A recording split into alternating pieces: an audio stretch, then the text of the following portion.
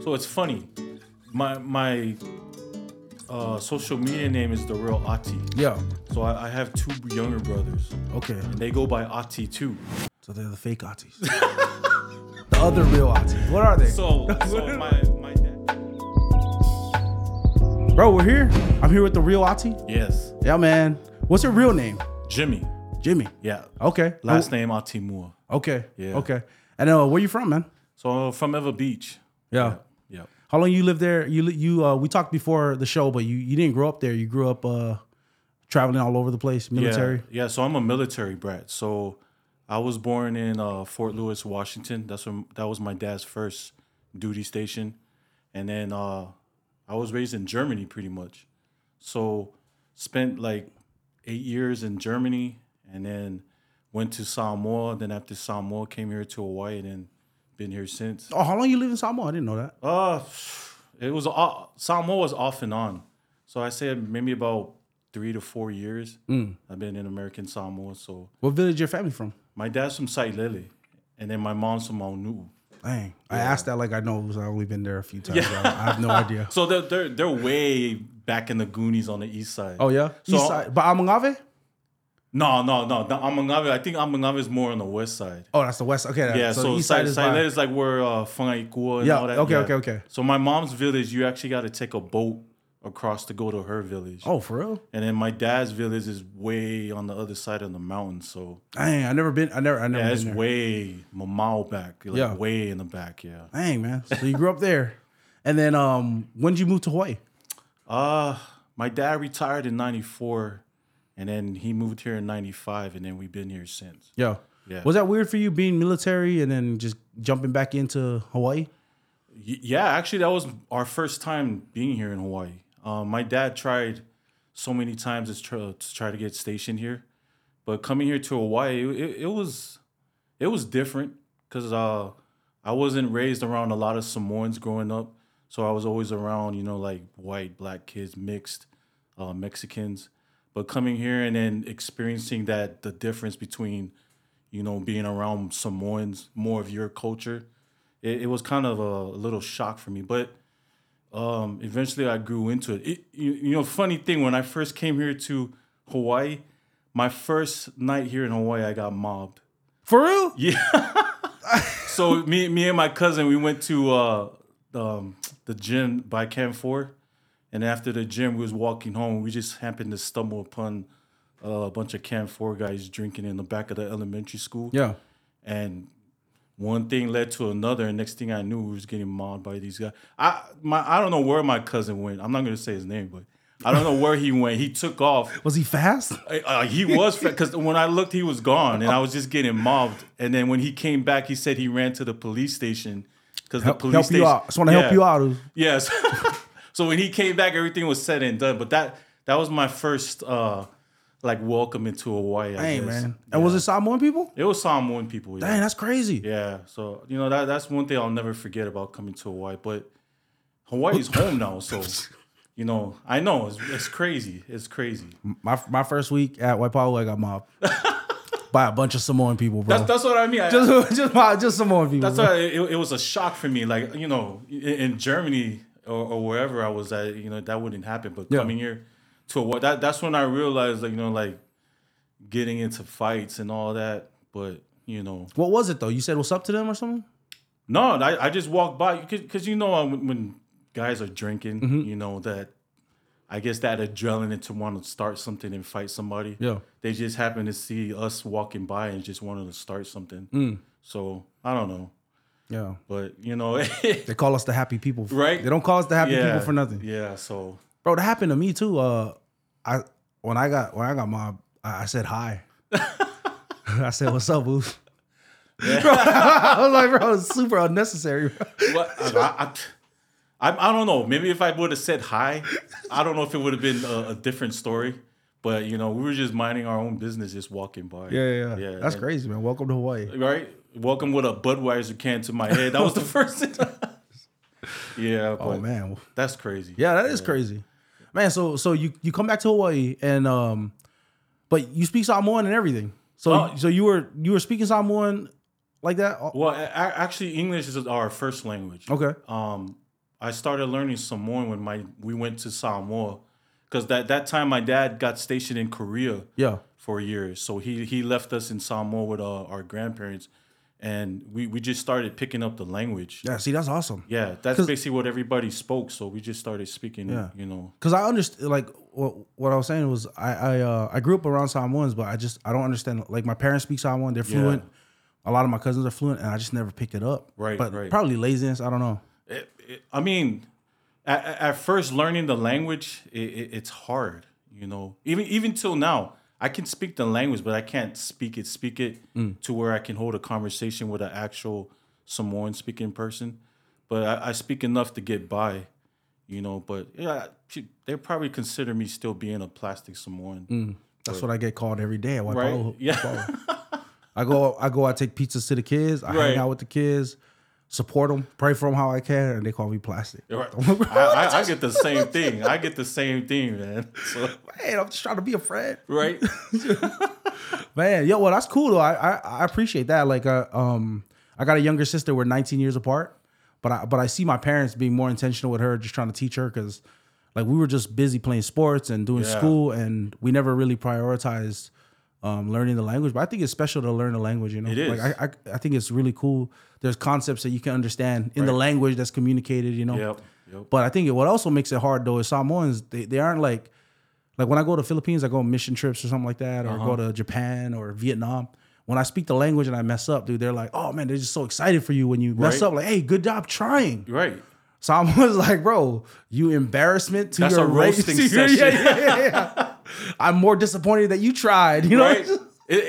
Instead of saying, "Oh, you tried, good job," you know, giving no, that's a roasting session. Oh, yeah, right there. man. That's how they it go was. off on you. Yeah. You know, the thing about our culture, when they joke around, they joke around. You know what I mean? They don't beat around the bush. They get straight to it and just start roasting you. Oh yeah. But yeah, unfortunately, that's how it is. Sometimes. Yeah, that's how that is how it is. I feel like it's compounded in Hawaii, because Hawaii is like that too, just in general, Right. Compared to when I would go other places, but it's good. I like it out here. Yeah. So you adjusted pretty quickly. Yeah, I did. It took a while to get used to staying out here in Hawaii, because we lived out in Kalihi for a long time. So I say we stayed everywhere around Kalihi, and then you know, it took me a while to grow into Kalihi, and then after that, when my dad got involved in church, we eventually moved out to Eva Beach, and then just been in Eva Beach since. Yeah. Yeah. So your dad got involved in church, and you went to Radford though from Eva Beach. Yeah, I went to Radford. Okay. Yeah, so I lived out in AMR for a little bit. Oh, for real? Yeah, so my mom's brother was stationed in Shafter, and he lived out in AMR. So that's why I went to Radford. It was either Radford or Moanalua. So eventually I went to Radford because my mom's an alumni from there. Yeah, so that's how I ended up going to Radford. Yeah, you like it there? Radford was good. Yeah, I'm not going to lie, it was good. Yeah. It reminded me, because it is a military school. There's a lot of military kids that I could relate to. And then there was also a lot of Samoan kids.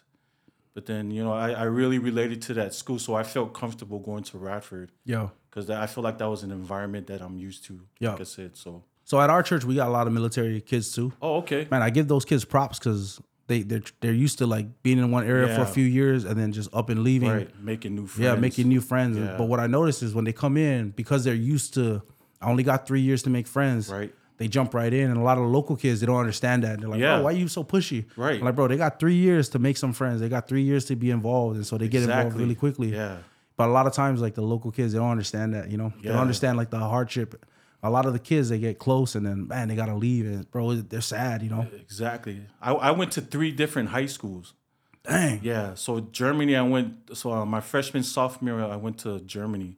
My junior year, I went to American Samoa, and then my senior year, I went to So I didn't get a chance to really enjoy my senior year, because it was just my 1 year at Radford. Yeah. So, you know, if you would have asked me questions about how my senior year was, I couldn't really tell you. Yeah. Yeah, you know, a lot of kids had that. They were fortunate enough to go to all 4 years at one high school.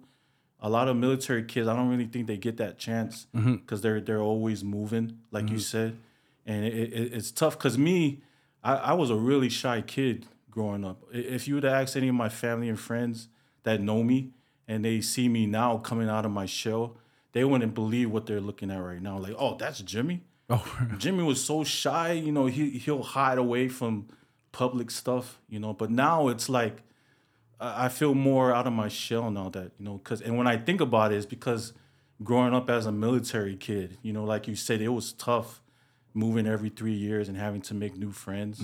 So, but yeah, if you would ask me about my senior year, I remember my friends and stuff, but that's probably all I could say. Yeah. So did you do We Are Samoa? No. Did you do that? You didn't participate? They asked me to, but No, I heard Radford's legit, bro. they are, yeah. That's what They're I heard. a powerhouse when it comes to that We Are the Samoa. That's what I heard. Yeah, so unfortunately, because that time I didn't really. I had 2 left foots, man. I couldn't dance. Yeah. I still can't dance, bro. Yeah. Yeah. Even till now, I try, but it's ugly. Yeah. That's why we could test that. We don't want to do a dance off right now. Right. I know. You'll probably win. No, I probably won't. No, I can't dance, bro. Man, I can run in a straight line though. Yeah. Actually, you know what? At this side, I can't run right now. No, I can't run right. Oh man. So what did you do after Radford, man? Like did you go away to college and? Yeah. So after Radford, you played football there? No, I didn't play football. Okay. Yeah. Radford. I only played basketball at Radford. For real? Yeah. So, Hey. So you traveled, right?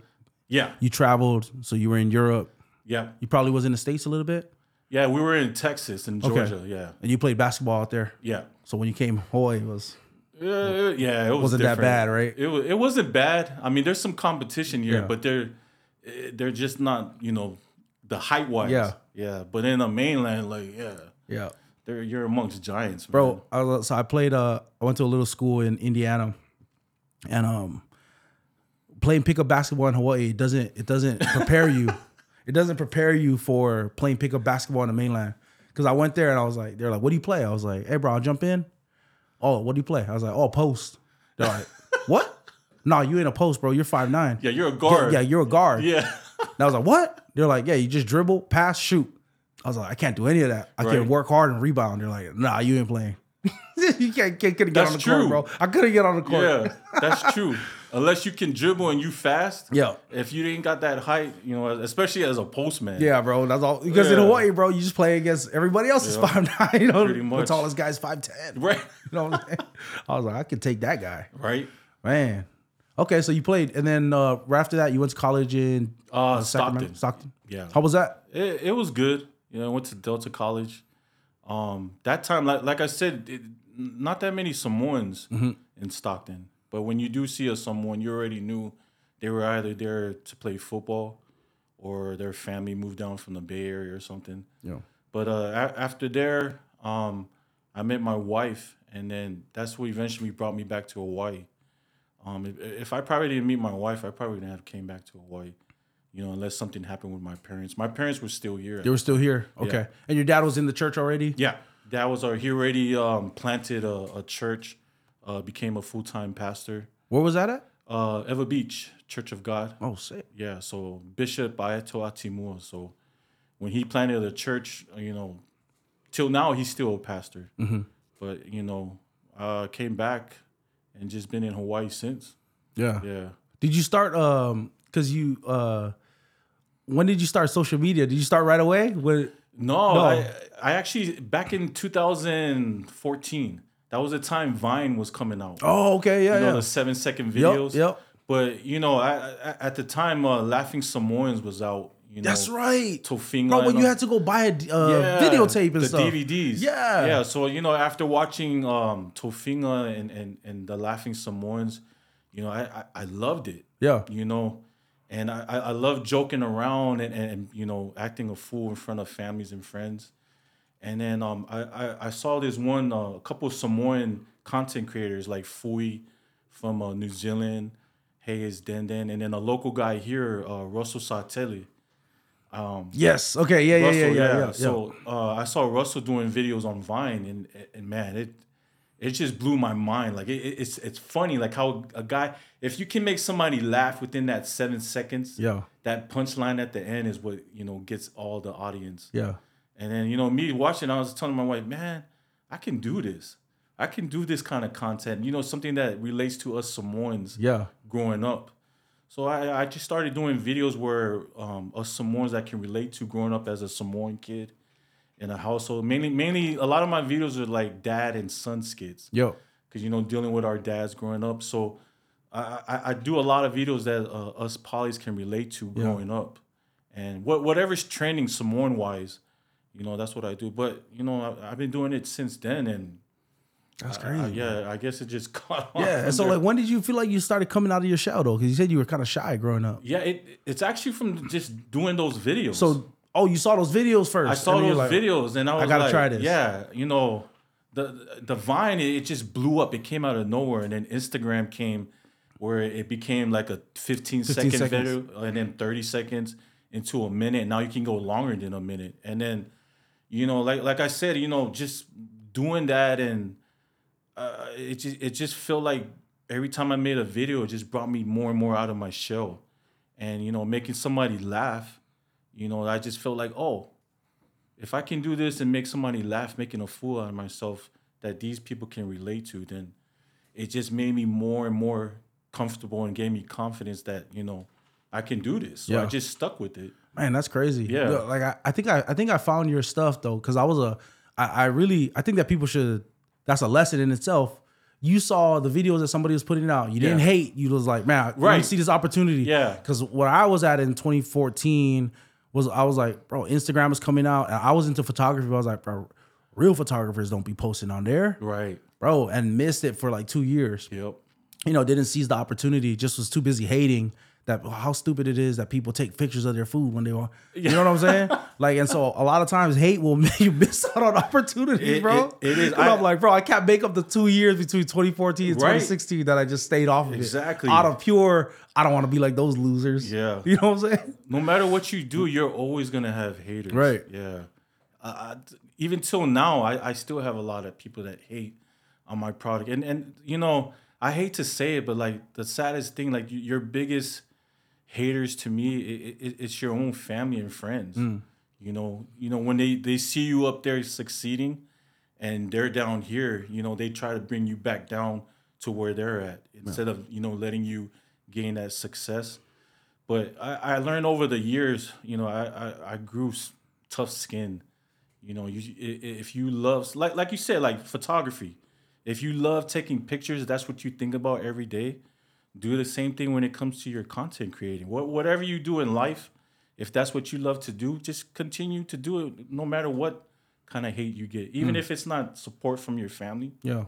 Just keep pushing. I mean, because that's a God-given talent that God blessed me and you with, right? Mm-hmm. So if I feel like content creating is my talent that God blessed me with, then I'm gonna keep fulfilling that.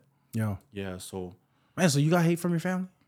You don't even drop any names, but that's how like you felt like that was what was going on. I do, because a lot of times I don't see that that support or like even if somebody that does the is your family, they don't like your post. Yeah, you know what I mean. Yeah, I feel that. A lot. It's crazy because a lot of people that support and love your work are complete strangers. Mm-hmm, mm-hmm. You don't even know this person. Yeah. But then when you see your family, they don't like your stuff. They're not as excited about the wins you're having. Exactly. Well, I think about like I always think about that. Like that passage. My dad used to tell me about this all the time. We talked about off show too.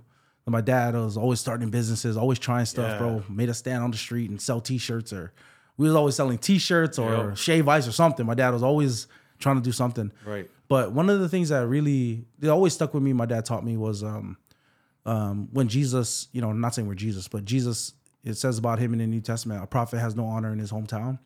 That Jesus wasn't even loved by his family. He wasn't even liked by his family. They thought he was crazy, right? They were like, hey, Mary, go get your kids, right? So they had to send the brothers in because Jesus was teaching the crowds and they were all angry at him. And I look at that and go like, man, Jesus did that. And so at the same time, like he loved his family too. He loved them through that. And you see that because his brothers, right, Jude and James, they were his brothers. They ended up writing scripture. They ended up coming around and believing him, Right. But that took him suffering a lot and them not believing and him even dying, for them. Man. And his sacrifice, it turned their heart around, you know? And so I think about that because I know the tendency I have is like, hey man, if you're not with me, like forget you. And I look at Jesus and I'm like, there's some of that attitude of like, I'm just gonna put my head down and keep working. Right. But it was always it still was motivated by his love for his family, you know. And I think about that because, you know, I mean, you know how he can get like if you're going after something, if you're the kind of person that entrepreneurial, try to get after it, try to make more, you know, it's always gonna be like haters, like you keep saying. And at the same time, like I look at Jesus, how he dealt with the hate, how he dealt with the unbelief and the lack of support was, I'm gonna go to this cross. I'm gonna lay my life down for you. Wow. And I'm gonna die for you. And because Jesus did that for us, I'm like, man, I gotta be able to do that for the people that I feel like aren't as supportive, you know, the people that they don't have my back, you know, the people that you thought, man, I thought you would be with me, you know, you got a lot more things negative to say than positive, you know. Yep. Not that you have to agree with everything I do, but not everything just has to be hate, you know. I agree. So I look at that, I'm like, man, okay, Yeah. I'm a Christian. You know, Jesus did it. We got the same spirit living in us, you know? Yep. Yeah. That's a reminder, man. That's good. Yeah. Man. Yeah. So, you know, like you said, even though it's family that's giving you hate, it just makes me love them even more. Yeah. You know, like you said, I'm not going to turn around and hate on them. Mm-hmm. But, you know, if it's, you know, something they don't like or agree with what I'm doing, and I don't get that support and love, to me, it's okay. You know, like I said, it doesn't change my love for them. I'm still going to love them, you know, from afar. Yeah. You know, but we're still family and everything. Right. Yeah. Still got that support. Yeah. Yeah, because some of the content is delving in. We don't need to delve into all of it, but it is delving into like church stuff too. Yeah. And like, which is like hilarious. For me as a pastor, I find that hilarious. Yeah. Bro, that's all, dude. When they're reading out the numbers, he just. Yeah. Oh, no, that's hilarious. Yeah. I mean, there's a lot of sensitive people out there, you know, when you do church content. And you know it's funny, you know, but a lot of the church members I get comments where don't mock God, don't mock Jesus, but you know I understand where they're. But you're not coming mocking from. God, right? Yeah. So anything that has to do with church, you're mocking the people. Yeah, everything that has to do with church related content. A lot of people say stuff like that, but man, it's never that. Yeah. It's never that because you're still serving in your church and stuff, right? Yeah. You play the drums? Yeah, a lot of people don't know that. Dang. Have you always played the drums? I didn't start playing until I met my wife and her dad. Oh, for real? Yeah. So like I said, I've been a pastor's kid for the longest, and my dad's an AOG pastor. So, you know, all his life being a pastor, he always wanted his kids to do the praise and worship team. Yeah. And that was one thing me and my brothers, we would always try to avoid. You know, my dad would tell us to come to praise and worship practice, and we had to tell him, we got to work. We have practice. Yeah. And then when I met my wife, she was already on the praise and worship team. And what's your wife's name? Venora. Yeah. Okay. Yeah. So her dad is Reverend Tavili Yeremia. And that man, I think that man, he's the reason why I am what I am today. You know, he's a very humble person, very caring and sharing. And I think he brought that talent out of me that I didn't even know I had. And to this day, you know, he's the reason why I became a drummer, and over me and my wife overseeing the praise and worship team. And I'm not the best drummer in the world. You know, I'm not. Okay. You know, I mean, I'm good enough to hold a beat to keep the praise and worship team going. I would say I got a drum booth in my church. You can slide right in. Yeah. So if it wasn't for him and my wife, I you know, right now, if I tell you back then, I you know, it was hard for me to go to church at that time because my dad, you know, dads, Samoan dads and pastors, being a pastor's child, they're really tough on you to not only do the church full time, but participate in other ministries. Mm-hmm. And at that time, I was young, you know, hard-headed. You know, I just wanted to be a kid, and you know, I didn't want to be any part of the church. And, you know, now that I look back on it, I wish I did get more heavily involved with ministries, praise and worship, and, you know, and fulfilling that, you know, that want that my dad wanted to instill in us. Because meeting my father-in-law, he kind of opened my eyes into ministry. And when I met them and getting more involved in the ministry, I ended up, you know, loving it. You know, I love doing church ministry. I was actually part of the media team too. So I helped out with the media team and then the praise and worship. And I just started getting more involved in church and helping out every ministry of our church. And it's that feeling you feel, you feel good about it. When you go to service, you're doing praise and worship, and you just get this feeling. And then eventually, during the time of my working in ministry, I realized that was the spirit I was feeling. The spirit from God, Jesus. I felt that spirit every time I went to church, every time I did praise and worship, every time I touched the sticks and played the drums. I felt that feeling, and it was a good feeling. And I realized that was always the Holy Spirit I was feeling every time I helped in the ministry. And I really got to say, all that came from me working with my father-in-law, because that guy is so talented. Like, he plays every instrument, he sings. And then on top of that, my wife, she's talented as well. And it was kind of intimidating when I first came into ministry, because it was hard, because that was always my drawback, to try to avoid doing that, because growing up with my dad forcing us to do it. But when I look back at it, I think it's more of my dad forcing us to do it, rather than, allowing us to feel it, with our hearts. And that's where I felt like I got through my father-in-law and my wife. And then now, like, I love ministry. I love church. I love praise and worship, and listening to praise and worship in the car by yourself. I love that, and I just really feel like that's the Holy Spirit talking to you, so, and then, coming onto your show, I feel like, that's the Holy Spirit led me into watching your show and eventually getting invited. So that's why it was a big thing for me. Man. Yeah, it's an honor to be on your show. Yeah, no, I appreciate you coming out, Yeah. man. And just hearing that, I'm like, I'm really thankful. Like, one of the things for me when I grew up, I tell people this all the time. Like, I had a really good dad too, and my dad was a pastor's kid, and he was raised going to church, but he was kind of the same, like, just really buck against it and go do, like, he wanted to do something else. He didn't want to be in the church.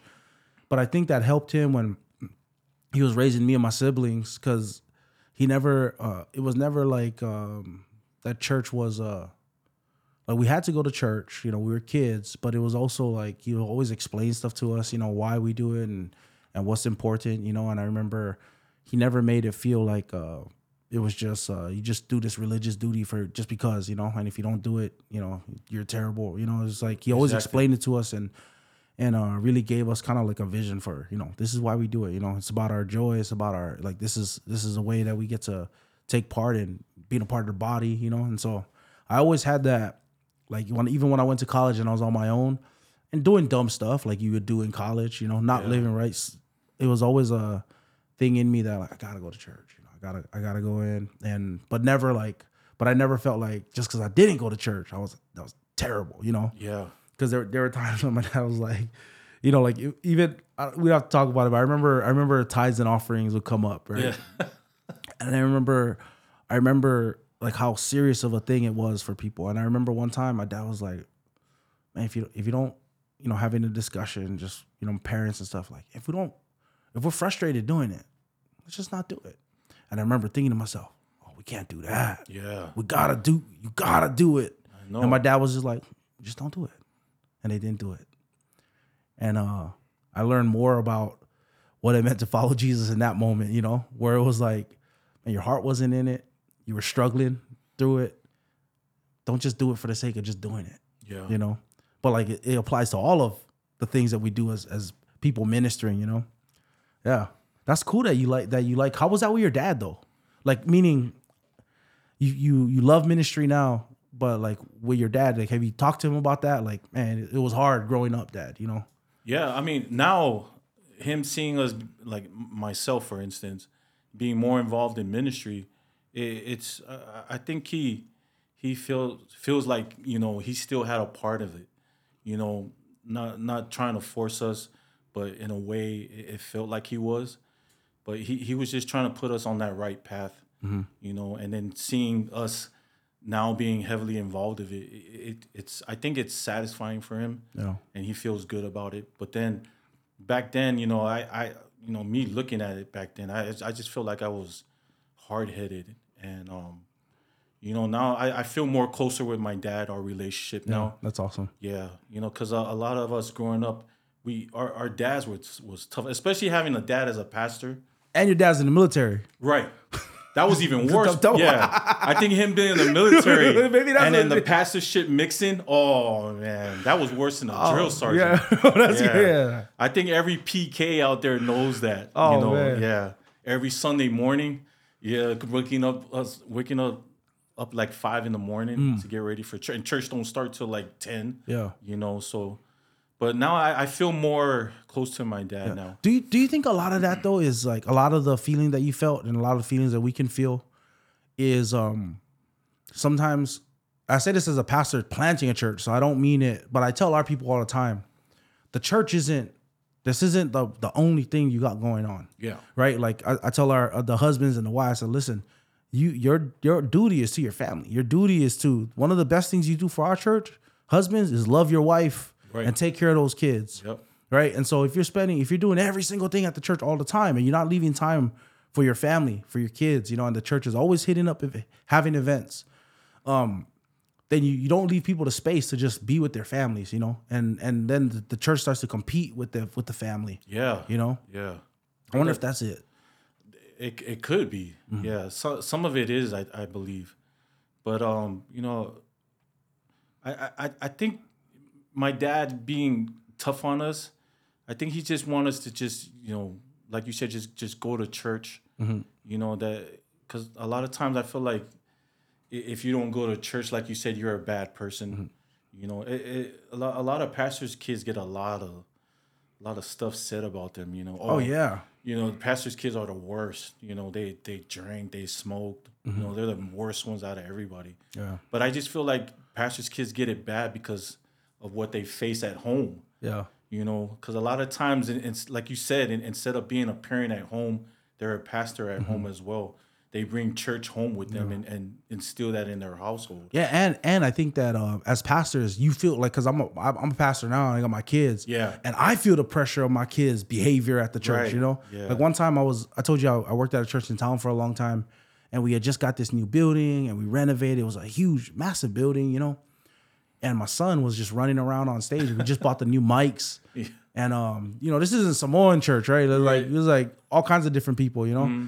And so my son kicked the mic stand and fell over the brand new mics. And one of the guys goes like, Tone, hey, we don't do that here. Don't kick the mics. And he looked at him, he goes, it's my dad's church. I can do whatever I want. Wow. Bro, I was like, oh. I was like, bro, hold up. I never told him that in my life. I've never said that. They feel privileged. I'm not even the senior pastor. I'm just a dude. Yeah. I'm a glorified admin, bro. Right. I was like, dude, I was like, I ain't never told my son that. Yeah. Bro, I looked, I was like, oh, bro, you gonna get oh, you wait. Yeah. Bro, maybe that's it. Right. You know? That's right, though. A lot of the pastors' kids feel privileged, like they can do what they want because their dad's the pastor. Yeah. So I wasn't even the lead pastor, bro. I know the feeling. Oh my goodness. I know the feeling. And so like sometimes you bring that home, though, right? Like you bring like now instead of just your son was disobedient, you got to discipline your son, whatever, talk to him and all that. Yep. Now you put the pressure of like now the church is looking at me, and then your reputation's on the line, and then it's worse for your kid. It's not just they try to rebel against their parent. Because you're taking the pressure that you feel as a pastor, and then you're applying that to your kid, you know. Yep. And then it gets crazy. I've heard that a lot from pastors' kids. Yeah. But I think also the church has to know that. Like, if you're a part of a church, know that your pastor's kid is just like all the other kids, man. Just as Ulavale, just as Rascal, you know. They're growing up. Yeah, they're learning the boundaries and all that. Yep. And they're living under pressure, and so the same thing, man. Yep. Assume the best of the kids, you know. Right. Yep. That's right. Man. And then I guess with our parents too, another thing. Like, you know how we said, like, there's always haters, and Jesus had no honor in his hometown. Yeah. I wonder if it's the same for our parents. I know. You know, like, man. That's a good question. I didn't appreciate, all the stuff my dad was doing for me, all the times he was on me, you know. I didn't appreciate it at that time. Yeah. But now we know it was for our own good. It was for our own good. Yeah. That's right. I had my mom on here, and she was talking about her mom was so strict and so mean, and she was tearing up thinking about it because and then she was like, I wish I was more appreciative of her. And I learned that when I had my own kids. Yeah. Just how my mom really just loved me so much, you know? I know exactly what you mean. That's how I feel with my dad now. Yeah. Yeah. I lost my mom back in 2021. Oh, for real? Yeah. My mom was always the one we could always talk to, because talking to my dad was the hardest thing. And in order for us to get across to my dad, we always had to go through my mom. And then when we lost my mom, it was tough the first year. And then after that, it just, like you said, when you look back at the stuff that you did with your parents and looking back at, the stuff that I went through with my dad, especially with church. And then, I always tell myself, I wish I was better back then and listened to my dad and help him when he needed me. And then now with my mom gone and being able to communicate with my dad, it's made that bond stronger with us. And now we're comfortable to where we're not afraid to talk to my dad anymore. We can talk to him about anything.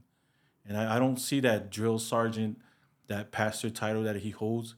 I just look at him as my dad now. And at that time, I didn't look at him like that, because I always saw either a pastor or a drill sergeant, and I could never see my dad. So that's what made me hard to communicate. But now I see him as my dad. And, like you said, you look back at the bad stuff you did, but then when you realize now that it helped you become what you are now and realize and learn, then that's why I feel like our bond is strong now. Yeah. So. Yeah.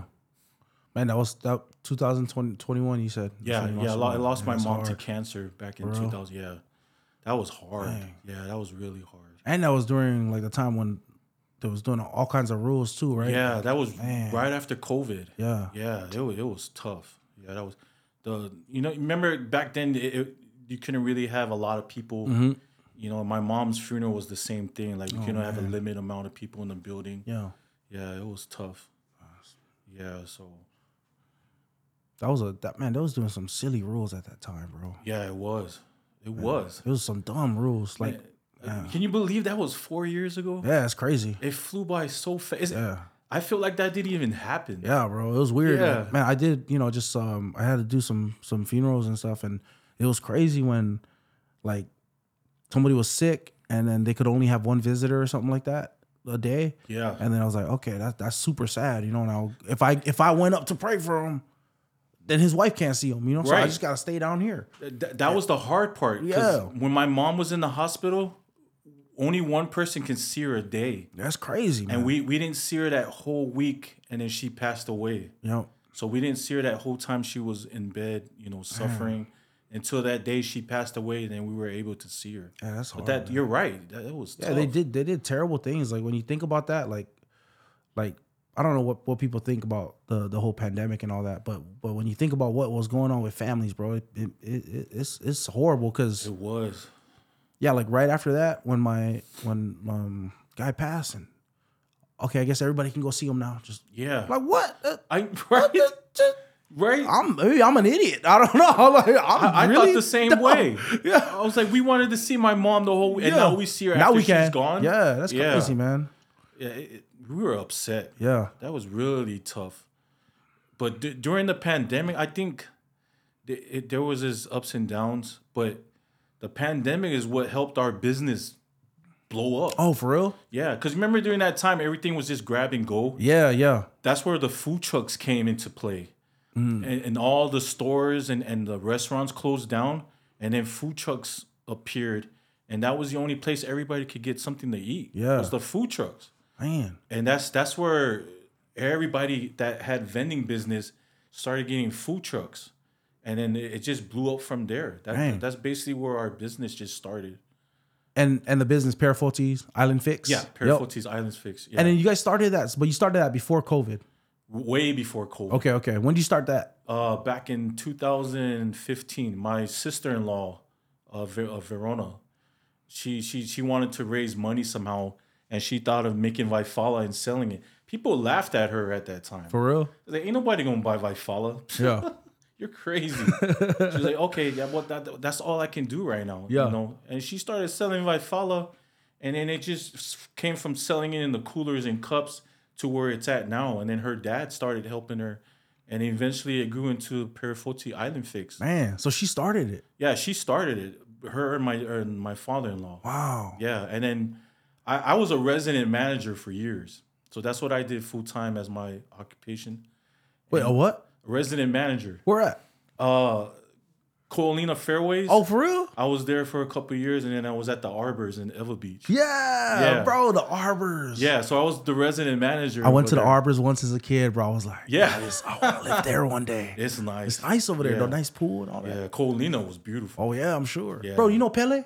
Yeah. Uncle Pele? That's my uncle. Yeah. That's my uncle. For the lower team. Yeah, I know Pele. Oh, okay. I played on his softball team. Oh, okay. Yeah. That's my uncle. He's been there a long time. Yeah, man. I love Pele. Yeah. He's still there. He's still there? Yeah. I don't see him anymore. Yeah. So, yeah, I played on Pele's softball team. But then that's where it started. I quit my full-time job. I jumped aboard and been on there since, doing it full-time. Yeah. Like I was telling you earlier before we came on, to me, you're your own boss. You know, I wouldn't trade it for the world, and I love it. I love it just as much as I love doing content. Being a food truck vendor, a lot of people make fun of me. You know, especially when you get sour about somebody's football team. Mm-hmm. That's their only comeback. Oh, at least I'm not driving the ice cream truck around. Haters. You know, bang bang, bang bang. A lot of people say, you know, instead of coming back and saying stuff about your team, they get deep and try to get into your business. Crazy, huh? Yeah, but like I said, I wouldn't trade it for the world. I love it. Yeah. Yeah. Man, that's awesome though that you do it. Like, one of the things that I just noticed, because my dad's a business owner, man, like the one thing is, like, he always talks about it, that you get the benefit of your own hours. True. Right? You get to make your own schedule. You are your own boss. Right. But bro, you take a lot of that work home with you. It does. You know what I mean? Yeah. So that's what he always talks about. He's like, if you're not running a business, not that that's bad. He's like, that's a great thing to do, to be able to do your work, get your check, and go home. That's great. Like, he was like, and it follows you home. Yeah.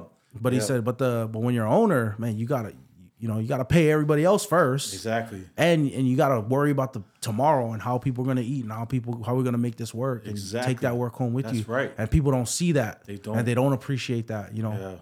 Yeah. That's why I appreciate a lot of these food vendors. You know, I look at it now, and now that I'm doing what they're doing, I have all the utmost respect for them. Because like you said, people don't see the background, you know, what they do behind the scenes. And it's a lot of work to do what they do. Mm-hmm. Even if you're just selling drinks, you know, people think, oh, all you do is just make drinks. And I make Vifala at home. Yeah, that's easy. That's like making Kool-Aid. Yeah. You know, but they don't know. It's a lot of work that goes behind it. Mm-hmm. And like you said, it follows you home. You know, the stress, there's a lot of stress that comes with it. But then, you know, you can overcome that stress. But like you said, you always got to look forward to tomorrow. Mm-hmm. And what's expected from the job. But that's part of the job. That's part of, what you do as a food vendor. Yeah. And, you know, I still wouldn't trade it for the world. I love it. And is it like your whole family involved? Yeah. Your wife's family? Yeah, my wife's family, we're all involved, from my father-in-law to his sisters. So we have multiple locations around the island. Mm-hmm. So it's not just us selling. We have other people around the island that's selling our products. And that's the good thing about it. And then, you know, we did have 3 food trucks. Now we're down to 2 food trucks. Okay. Yeah. So, but you know, there's a lot of Vifala vendors out there, and you know that's a good thing, because, like I said in the beginning, people were laughing at my sister saying Vifala. Who's going to buy Vifala? Yeah. And now you look around, there is so many Vifala vendors now. It's a beautiful thing. To me, that's what I think. Yeah. Yeah. And then you guys started selling like panqueque and all kinds of stuff. Yeah. So we're trying to bring the Samoan baked goods around. Yeah. I love it, man. Yeah. Samoans love panqueque. Oh yeah. You know, that's our donuts. Oh yeah, that is, man. I like that. Yeah. Man.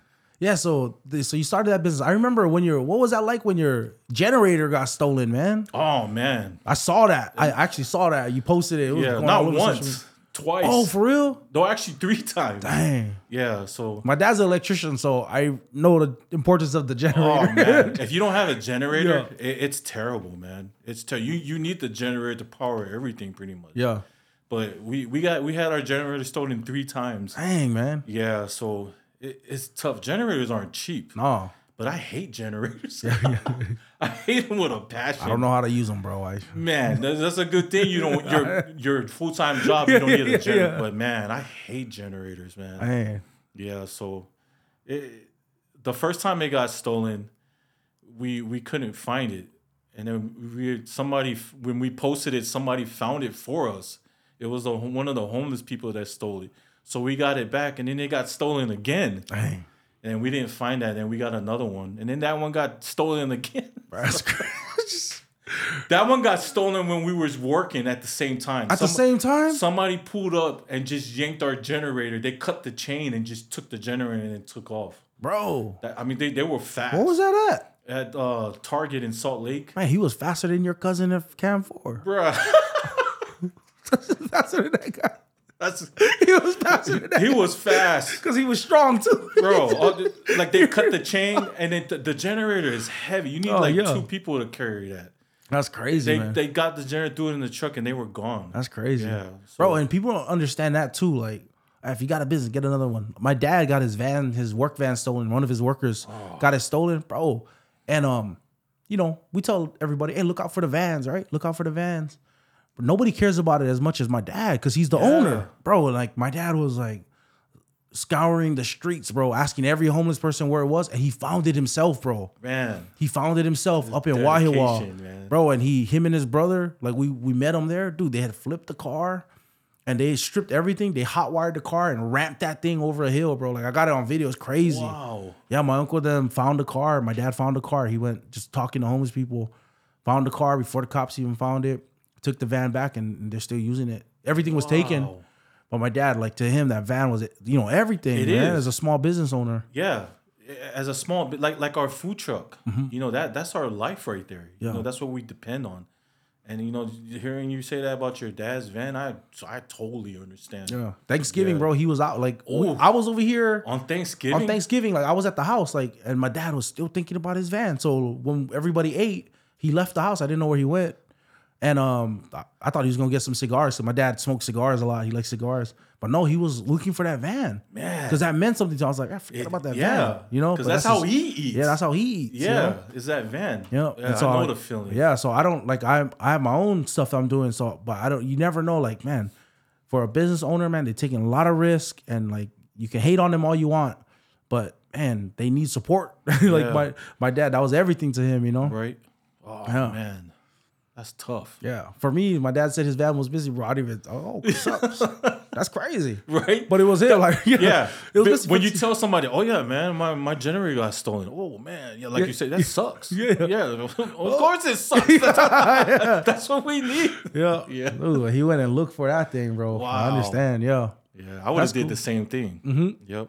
Man, that's got to be tough, though. Yeah, it is. Did it work well for you, like with your notoriety on social media growing along with the food trucks? Because it seemed like they kind of went together almost. Yeah, it has. Because my page it helps promote our business, and then a lot of times when I have fans out there that want to meet me, and our business is the perfect place to do that. To be able to meet somebody that supports my content.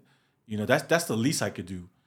Coming and asking to take a picture with me, it like you said, it has helped. It's been that platform to help where our business is today, and I'm very blessed and thankful for that. Yeah. Dude, before you guys started doing your business, man, I think the first thing I bought from you guys was not Kulolo. What is the Samoan version? Fauci Kalo. Fauci, yeah. Yeah, the ice cream. Yeah. I got Fauci. With the ice cream. That was bomb. But before then, as a kid, I've never seen a Samoan food truck. I've never seen a Samoan food truck. The only time you get Vaifala or anything like that was at the Flag Day. Right. You never had it. Yeah. And then I also never seen a Samoan food doing truck Samoan Samoan food. It's always other types of people. I'm gonna say who, but it's all these other types of people that don't necessarily look Samoan doing it. Yeah. And I remember my grandpa used to have a Samoan store, and my dad, again, it always goes back to my dad. Like, what you're doing is like similar to what my dad, Yeah. But my dad always tell me, like, bro, you never get like no support from the Samoan people sometimes, man. Yeah. That's hard. That's hard, right? Yeah, but that's what I mean. Like, our business, we get a lot of hate too. A lot of people, I follow.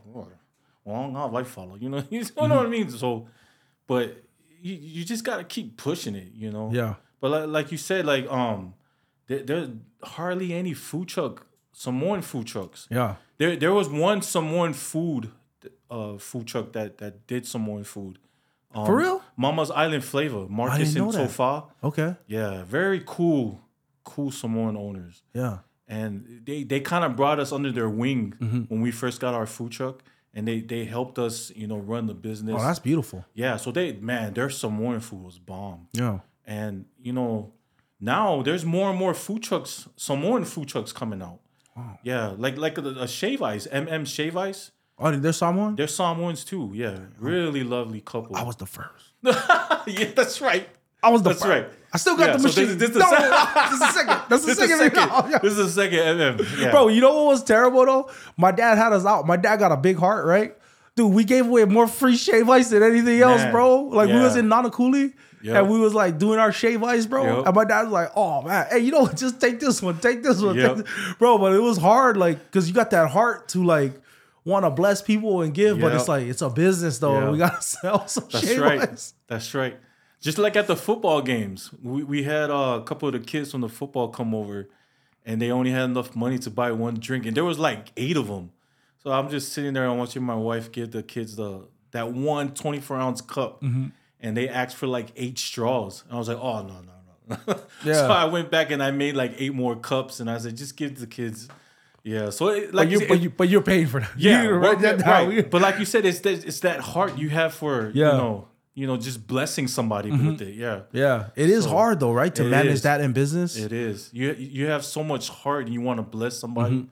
And a lot of times that happens when we blessed a lot of people. And it hits our pockets, but then at the same time, you know, we're helping the community and that person out. So, Yeah. And so your wife, she's a singer, so she's on praise and worship with you. Yeah. So her I heard her say she can sing though. Yeah, I've seen videos. I think from before. way, Okay, because way before she met me. okay. Yeah, so her first love is music and singing. So, Can you sing? Man, I couldn't sing to save my life, man. I was gonna say I never seen singing content. No. Usually if they can sing just a little, bro, they out Yeah. there. You know. If I am singing, it's a voiceover.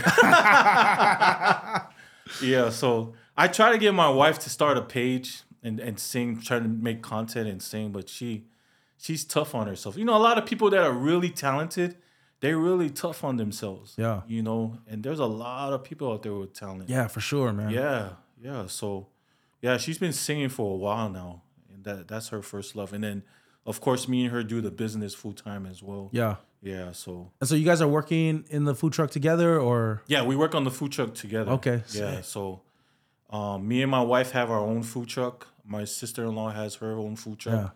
and then my father-in-law has his truck. yeah. Yeah. So. Way to get it, man. Yeah. Huh. I said, way to get it, Yeah. man. Yeah. So he took on a pastor full time in Samoa. Oh, okay. At Lotopa in Apia. Okay. So now he's up there doing full-time ministry up there. So we basically took over the business, me and my wife. Yeah, so Dude, do you miss do you have siblings, I mean? yeah, I have so it's funny. My social media name is the Real Ati. Yeah. So I have 2 younger brothers, Okay. and they go by Ati too. So they're the fake Atis.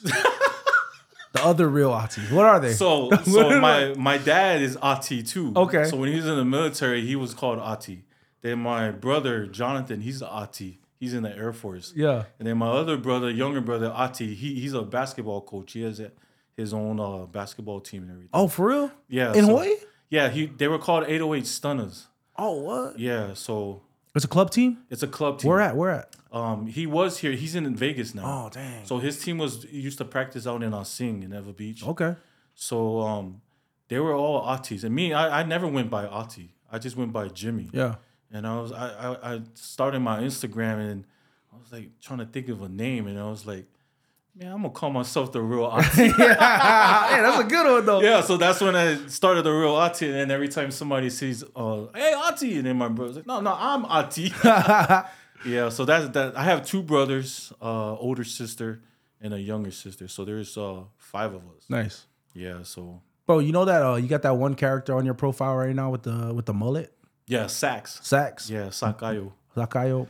My dad had that haircut my whole life, bro.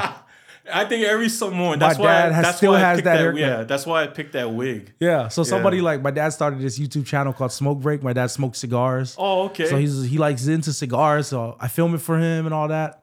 And somebody was like, bro, you're like an older guy, but you got the cool haircut. Yeah. I'm like, nah, bro. He's had this haircut. It was cool, uncool for many years, and it just got cool again. Like, bro, he's had the same haircut, bro. And all the kids are doing the mullet haircuts. The mullet haircut is back in. Yeah. So, dude, I try to do it myself. Really? Yeah, I did. You got the hair though, man. Well, I went with the mullet, bro, and then I couldn't sustain it, bro. I was like, like, bro, I went to my son had it going on the football field. I'm like, bro, I'm walking out with my flag football with my son. I'm like, this is embarrassing, bro. I gotta go cut this. I gotta go regular, bro. Oh man, I couldn't pull it off, bro. What? I couldn't pull it off. Oh. I couldn't, bro. It was too much, bro. Yeah. I think it's more for the younger kids. It's for the younger kids. Yeah. Or like my dad who just had it and it's just his hair is white and it's still the same. Right. The OGs can rock it. They rock it good too. Yeah, that's right. So that's what my dad's all, bro. Like, I was like looking at that profile. I was like, bro, my dad got that same haircut. Yeah. I could picture your dad too. He probably does look good with that mullet. Yeah, with the mullet. Yeah. At first I used to wonder, like, Dad, just cut that thing off. But then it came back around, bro. I remember me and my brother went to the house. We walked around. Right. Dad, bro, you're in, man. Look at this. All the Kahuku kids got the same haircut. That's right. Yeah. Man, they pull it off though. They pull it off, but they got the front thing too, though. That's a little extreme. Like they got the front. They can pull it off though. The bow in the front with the mullet. No, that's a lot. Oh man. That's a lot. Yeah. Are they pulling it off those? I mean, it looks good. It looks good with the helmet on. With the helmet on, looks great. Yeah, that looks good. Some of those kids, they look good in that. Yeah. And then it's gotten popular because of what's his name, the singer, Koku, the one American Idol, E.M. Tongi. Oh yeah, he brought it back. Yeah, he looks good with it. He looks good with it. Yeah, he pulls it off. Yeah, so I was trying to follow that. Yeah, but no. A lot of the rugby players too. Yeah, they pull it off too. Yeah, they do, man. Yeah, dude. So your wife, she's singing and then helping you with that. And you said that you try to encourage her. She's hard on herself. Yeah, she's really hard on herself. I try to tell her to make content and sing and make videos. She tried it, and then she's her biggest critic. Yeah, you know, but she sang with Justin Tofi this weekend, right? Yeah, this past week. Yeah, so she sang backup for him. Man, and you know what I mean. If you're asking to see backup for Josh, you know, you can sing. You can sing. Yeah, so, he ain't asking us, right? Exactly. You should ask us. Yeah, not me. Though. But I said, you know, just record it. Yeah. You know, stuff like that, like what we do, you're gonna have haters. Yeah. You know what I mean? But you know, that's just part of the job. Mm-hmm. You know, whatever job you do, I think. Oh yeah. But I keep trying to push her. So eventually, hopefully, she comes out. Yeah. With some singing content. Yeah. Yeah. So. Dude, that'd be awesome to see, man. Yeah. I always like, especially trying to do social media or trying to put stuff out. Yeah. I'm always like encouraging people like to just go get it, you know? Yep. Like you never know. And the main thing is you love what you do. Exactly. Yeah, like if you love what you do, then and you never get any traction, then you spent a lot of time doing something you love. Exactly. Yep. You know? That's right. Yeah. That's right. If you wake up in the morning, like I said, if you love taking pictures, keep doing it. Yeah. You know? That's what I tell everybody. You know, I've been on a few podcast shows and they tell me, what kind of advice can you give a young content creator that's coming up? And I tell them the same thing, like what I just told you. If you love making content, you love making people laugh, keep pushing it. Mm-hmm. You know, go get it, like you said. And you know, like I said, the hating, it's part of the job. Mm-hmm. You know, you're going to get hated. But at the same time, you're going to get supporters. Yeah. And that's what you look forward to is the people that support your stuff. Oh, yeah. And that'll make you go even more harder. Oh, yeah. Because these supporters are asking you, keep going, keep pushing. Just keep on moving forward. Don't let that hater drag you down. Mm-hmm. So what was it like for you when the moment you started looking and going, bro, I think I can do this social media thing? It started off from that mayonnaise video. I don't know if you saw the mayonnaise video. I did see the mayonnaise video. I love me some mayonnaise. Yeah. You can't go wrong with mayonnaise. You can't go mayonnaise. I don't know some more, but I know that mayonnaise is very important to our culture. Mayonnaise. Yeah. So you know, how'd you come up with that, bro? I was just about to say that. The credit goes out to Alfred. The Samoan dude. So he had a YouTube page way back in the day, and he had a character called Chef Pirikaki. So his character, he was making egg sandwich. You know, the egg sandwich, and then he was smashing the eggs, and then he brought out a can. Balongis call it egg salad sandwich. Yeah, yeah. That's what they are like, bro. That's this right. Is egg sandwich, bro. Yeah, okay. egg salad. So he brought out a bottle of mayonnaise, and then he just started scooping. He put mayonnaise, and then next thing you know, the mayonnaise, and he just kept going. So I took that and I just made a video out of it, and then it blew up overnight. Yeah. And then that's when I started getting all these people say, "Oh, well, that's funny. That's the first thing I heard. No. You should do more videos." And then that's just what gave me the confidence to do that. And then I just started doing it because it eventually grew into something I love doing is making content. Yeah. You know, I just love making a fool out of myself and just making people laugh. Yeah. But I believe that's where it started from. That's where I started getting more and more likes and people supporting my videos. Yeah. And it just went from there till now. Yeah. Yeah. And then, were you always funny? No. No, yeah. Oh, gosh. No. Were you always entertaining? No. Did people always like laughing? No. I was funny to my siblings. Okay. You know, Yeah. you know how you are. You're a comedian in front of your siblings. Yeah. But like I was saying, I was shy growing up. It took me a lot to get out of my shell.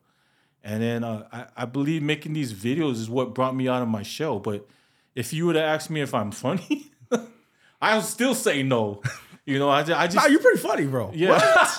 I just make a fool out of myself to make somebody laugh because a lot of the stuff I do, we can relate to it. That's what makes it funny. Yeah. I'm just bringing out something that we relate to, so they find what I do funny. But am I funny? I always tell myself I'm not funny. What I do is funny. Bro, you're funny. You know one of the best things about your content though? Yeah. Your content is funny to especially Samoans everywhere. And it doesn't feel like when I watch it, it's like that's coming out of Samoa. Yeah. Or that's coming out of Hawaii. Right. You know, not to say anything about that, but it just doesn't feel like this is the only market you're ever gonna have. Right. Right. Like it's funny to everybody. And I laugh at it, but my mom, she really laughs at it because she, like she understands the language. She understands a lot of the nuances of what's funny about it, Yeah. Yeah. I try to throw in our Samoan language in there. Yeah, you do, So though. I put the subtitles for our non-speaking Samoans. Yeah. So I got a Samoan book somewhere though. I've been trying to learn for 20 years. Hey, you know what's funny now? I was just looking at your Bible on your speaker. Oh yeah. Growing up, my grandma always told me if you want to learn how to speak Read Samoan, the Bible. Read the Samoan Bible. That's what they say, yeah. She always tells me that. If you want to learn the language, you want to pronounce it right, read the Samoan Bible. If you finish it, start it over again. So yeah, I try to throw in our Samoan language in all my content. Yeah. To try to reach out to more of our Samoan speaking audience. I love it, man. Yeah. So what's been the toughest part about because content creation, man, it's not easy. It's not easy. Like it feels like, I don't know about you, like I help some people out too, post content, but it always feels like, bro, if you don't have a plan, it's just like, bro, it's like I feel like I'm losing every single time until something's posted. Right. And I'm thinking about caption, thinking about all of these things. Exactly. But like, what are some of those challenges that people might not know? I think the challenge is trying to come up with new content every day.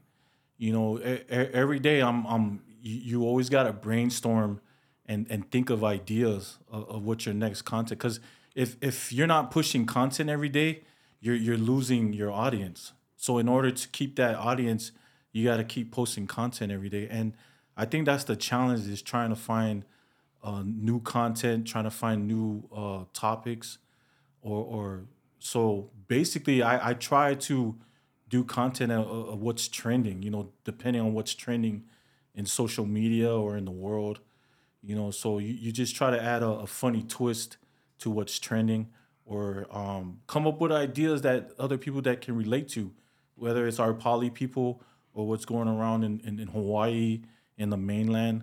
So, but whatever you see that's trending, you content creators always try to throw a twist at it and try to throw a punchline. Not just copying it, right? Right. Yeah. So if you do end up trying to copy what they do, you do it in your own way. Yeah, in your own way. Throw a twist in there and make your own punchline. But I think that's the challenging part about it. And then the other challenging is it takes a lot to edit a 1 minute video. Bro, a lot. A lot. Yeah. A lot. You know, like the different scenes, you know, because I play 2 characters. That's what I'm saying. And you got to go back and forth. Right? Yeah. So it's a long time. Like I have to play one role, switch robes, and then play another role. Yeah. And you're doing it like one line at a time, or you're doing it like you got all your lines you're gonna read. Yeah, yeah. So like one character, I'll do his whole line, and then I'll switch and do the other character one. So you're a playwright, an actor, exactly, an editor. exactly. You're everything. You're everything. Director, editor, producer, promoter, the actor. You know, Bro, how do you have time to do that though? Because you're doing the business full time. It's hard. A lot of time it's hard. I try to squeeze it in as much as I can. And then, like you said, when you come home and you bring your job home with you, and then you're tired, you know, but then, you know, like I said. Then the Niners lose, and then you got a lot of times. Thank you, Lord. Right, yeah. Thank you, Brock Purdy. Thank you, man. Oh, man. I know there's a lot of Niner fans that hate me, but man, I was so happy with I don't like the Chiefs either. I don't like the Chiefs. But the Niners, I had to go with Mahomes winning that 3rd ring. You know? You like that? I don't like that either. But what about when Brock Purdy was praying and stuff though? Oh, that didn't be like, I gotta just go with the when you look at Brock and then you look at the Niners fans. yeah. Nah. that ain't enough for me. Yeah. Oh man. I feel like I won the Super Bowl when the Chiefs won. That's how happy I was. I was screaming like we won the Super Bowl. My. Yeah, I was like, yeah. And my wife's like, why are you cheering? You're a Chargers fan. Oh, yeah, I got nothing to cheer for. I'm a Titan fan. Been one my whole life, bro. It's just it's sad. It's sad. But you know when we had Marcus Mariota, bro, I was so happy. Yeah, you guys were good. Yeah. You guys were good. Bro, I almost switched when they traded him. Oh. I almost switched. Where did he go? He went to the Oakland Raiders. That's right. Not to Oakland, though. Gosh, no. No. Like Raider Nation fans? I was gonna be like a Packers fan or something. Like something's different. You know, I was like, I gotta do something different. Yeah, Raider Nation fans, they're crazy. You ever gone to a game? No. I've never been to any I'm a Laker fan too. Oh, me too. Diehard Laker fan. Yeah, I'm a diehard Laker fan. LeBron sometimes make it hard though. Off the court. You just make it hard. That's all. No, AD. He makes it hard too. AD makes it really hard. He makes it hard. Yeah, that guy is the softest guy in the freaking NBA, man. She's softer than Charmin, man. But if AD wanted to be my friend, AD, you a hard dog. You're a dog. He's a beast. I disagree with this guy. Yeah. But I want to be your friend. Come on my podcast. Yeah. I'm never going to get AD on now, man. Man, AD, you're the man. You're the man, bro. Yeah. But sometimes you play soft, but you're still the man. Yeah. Man, the Lakers like, oh, yeah, it's hard. We won the in-season tournament, though. I know. Right? And then after that, we just started going downhill. I mean, we're getting up there, but I love the Lakers. Basketball is my first love. Yeah. Yeah. So that, and then being a Laker fan, I just, my brother got me into being a Chargers fan. Because a lot of people don't know this, but I used to be a Niner fan. I did. Oh, bro. And you got saved. Right? I started going back to church again. Right? 95 when they played the Chargers in the Super Bowl. Yeah. But you felt bad for the Chargers. Is that what it was? I didn't. It was Junior Seau. Oh, yeah. When I saw him play, he was a beast. And then my brother, he was already a diehard Chargers fan. So I couldn't stop him from telling me about the Chargers every day. And eventually I just switched over to the Chargers, and I've been a diehard Chargers fan since, yeah. But Junior Seau. Oh, yeah. Yeah. Don't make a joke out of this, please. That's my family. Really? Yeah, don't make a joke. It's serious. It's serious. Yeah. Yeah, my dad's side. Yeah, I'm not gonna make a joke of it. Don't make a joke. Yeah, don't do that's it. What's no, up. I don't want to see tomorrow's video. Junior say how's my uncle. But he really is your uncle. He really is. Yeah. Oh, okay. Bro, but you know what's embarrassing? Like they're distant from me, like close to my dad. My dad and I guess his mom and my grandma were really close. His mom and my grandma, Auntie Louisa.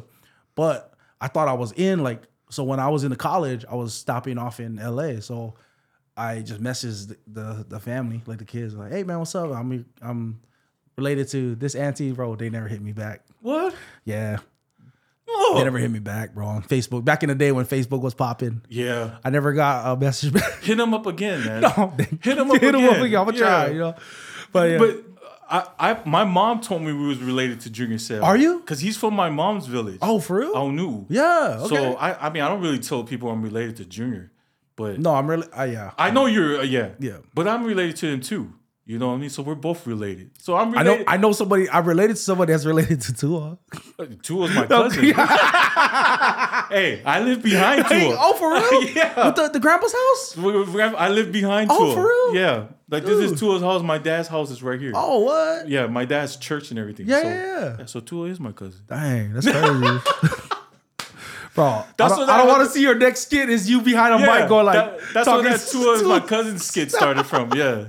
Oh, bro. That's crazy. Yeah, Man. we are related to them though. Yeah. Nah, Tua's legit though. I hope the best for him. I was so scared when he got the thing. I was almost like, it's not worth it, man. Yeah. He don't get enough respect that Love, he bro. deserves. Yeah, he doesn't. A lot of these analysts, they really get on Tua, but Tua is a bad boy. Yep. He's a bad boy. He's good, man. He is. You know what's crazy? A lot of Hawaii people hate on the kid. They do, man. Bro. They do. I'm like, bro, I'm rooting for him. I want him to do good, you know? He's better than everybody else I've seen come out of here. I want to support him, you know? Well, I don't. When he was at Alabama, everybody loved him. Oh, yeah. Now that he's in the NFL, Yeah. because, you know, NFL fans, man, It's probably that teal color, though, people don't like. probably. Teal and orange. Or that tuna on their head. Or that little dolphin thing under there. That's probably what it is. It's not even personal. It's just they can't help themselves. Yeah. Well, Tua's the man, though. He's good, bro. Taulia, he's another one. Yeah. He's another one I think that's going to blow up in the league when he gets up there. I just, like, for me, it's always like, whenever I see somebody coming up, I always like, I want to support them and want to like, I root for people that, you know, are from where we're from. And you know what I mean? Like, I don't want anything. I don't want them to suck. You know, I want them to do really well. But I just noticed a lot of people just can't. That's probably a theme right now that we've been talking about. It's a lot of hate out there. It is. Who got the energy for that, bro? I don't know. It's crazy, but you're right. Yeah, you're right. And then look at Tua, and then you look at it now. There's a lot of Samoan quarterbacks now. Yeah, a lot of upcoming Samoan quarterbacks that are coming out. Mm-hmm. And you know, I truly believe it's what Tua started. Yeah, you know, Tua starting that. I mean, who would have thought that we have a NFL superstar as a quarterback right now? Yeah. You know what I mean? And Tua, I believe Tua started that. Marcus? Or, well, Tua's fool someone. But Marcus, yeah. His Heisman speech, bro, that's as good as my Samoan gets right at the end. So, you're right. Yeah, you're right. It's Marcus and then Tua. And then these guys started. But I think they started, Yeah, these guys started. But I think, like, Marcus came on a little later, right? Yeah. Like, he came on a little later. And Tua was from the jump, from freshman year, sophomore year, and just good all the way through. Decides to go to Alabama after they won the national championship. Oh, he was exciting. Yeah, he was. Yeah, Tua was exciting, man. Yeah, good parents too, man. I met them like once at a little Polynesian thing. Yeah, but really nice. They signed my son's jersey and all that. Oh, that's awesome, man. Yeah, they are nice. Yeah, Tua's parents. I'm like, wow, Tua's tall for. He is, but then when you look at him on TV, he looks so small. Yeah. So you know these NFL players big, yeah, man. That's crazy, man. Dang, dude. So you've been like you get the content out. You doing church. You doing Vifala. Yeah. You doing the food truck. You doing all kinds of stuff, man. Yeah. How you balancing it all? I don't even know, man. I don't even know. It's all God. You don't have an assistant? No, it's just my wife. Okay. Yeah, I wish I had an assistant. That would make things so much easier. Yeah. And then I also do movies and shows. For real? Yeah. So I've been on a few shows like Doogie Kamealoha. Yeah. I Know What You Did last summer. And I did a few, like on Next Go Wins. I was in that. You were on that? Yeah. I didn't watch it yet. Yeah. It's a good movie. Yeah? Yeah. Dang. Yeah. So. So you're on there? Yeah. So I also you got an agent for that or no? Yeah, I have an agent. I'm through Bliss Models and Talents. Okay. Lashana. So I just recently got an audition call for NCIS. Oh, for real? Yeah, and then the Lilo and Stitch movie. Yeah. And they're about to film Moana, so they're looking for actors for that too. So you're doing a lot of stuff. Yeah. So if it wasn't for my content creating, I think that's what got me more involved in auditioning for movies and TV roles. A lot of it had to do with Russell Satele, because us that was working with Russell, he kind of got us into trying out to do movie roles and stuff. So I tried it out. I experienced it, and that's something also that I'm doing. I mean, I don't get every audition that I get, but when I do, it's a blessing. Yeah, that's awesome, man. Yeah. So, Oh, but like you said, if I have an assistant, I wish I did. yeah. I wish Get it some made stuff done. Yeah, it'll make things easier. Man. Yeah. Like it's surprising that like all the content you're putting on and you're just doing it yourself, because I know a lot of people are sending content off like, overseas to get cut up and stuff. Yep. But I mean, who could do Samoan content? I know. Right? That's right. But you know what's funny? You know how down here we have OC16 that does these local shows? Mm-hmm.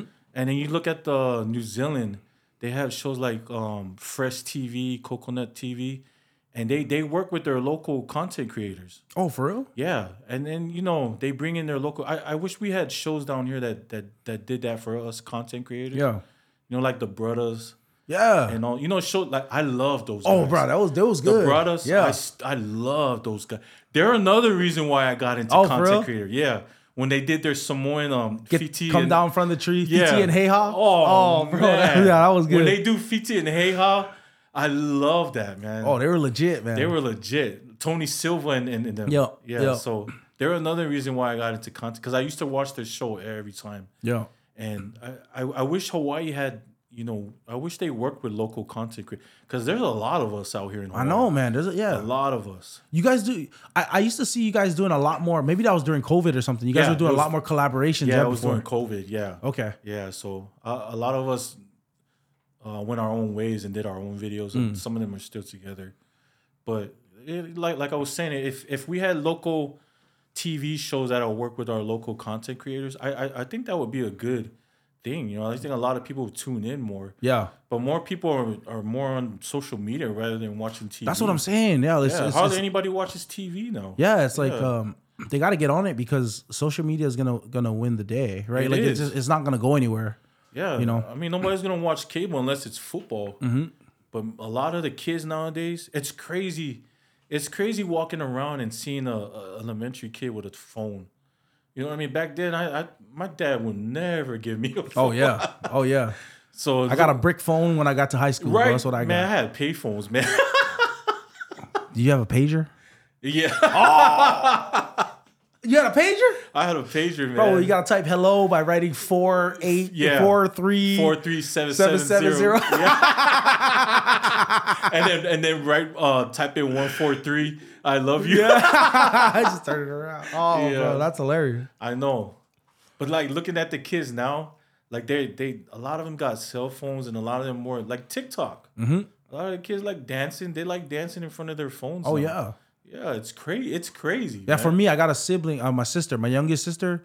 We're 19 years apart, so she's still high school. She's a freshman in high school. Oh yeah, 19 years apart. It's a different world she's living in. It is. It's a different world. Social kids media. now, they got it made. You can do everything on your phone. Everything, bro. Everything. Research, Google. Like I remember when I was at Iolani, the first time I found out about Google. You just go on, you type this question, press OK, press go, and you know what I mean. Back then, we had to literally grab the dictionary, the encyclopedia. Hey,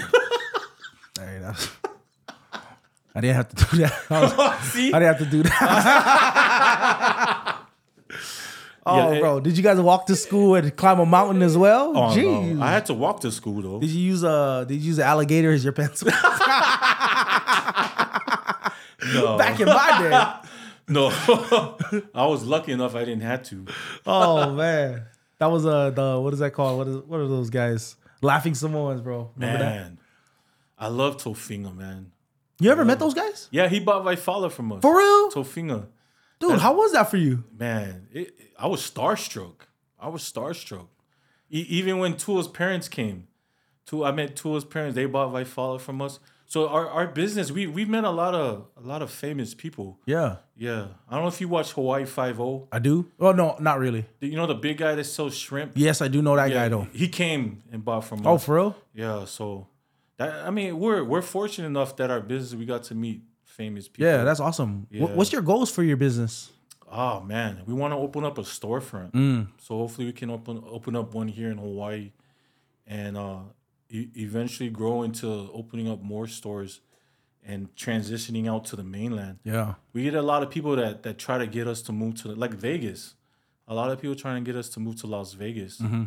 But after Vegas is our second home, But after experiencing it, man, I can't see myself living up there. Even though like a lot of people get priced out of living in Hawaii, Hawaii's still home.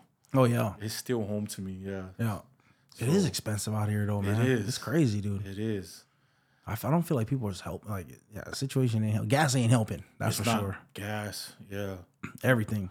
It's expensive, man. Dude, so storefront, huh? Yeah. So that's our goal.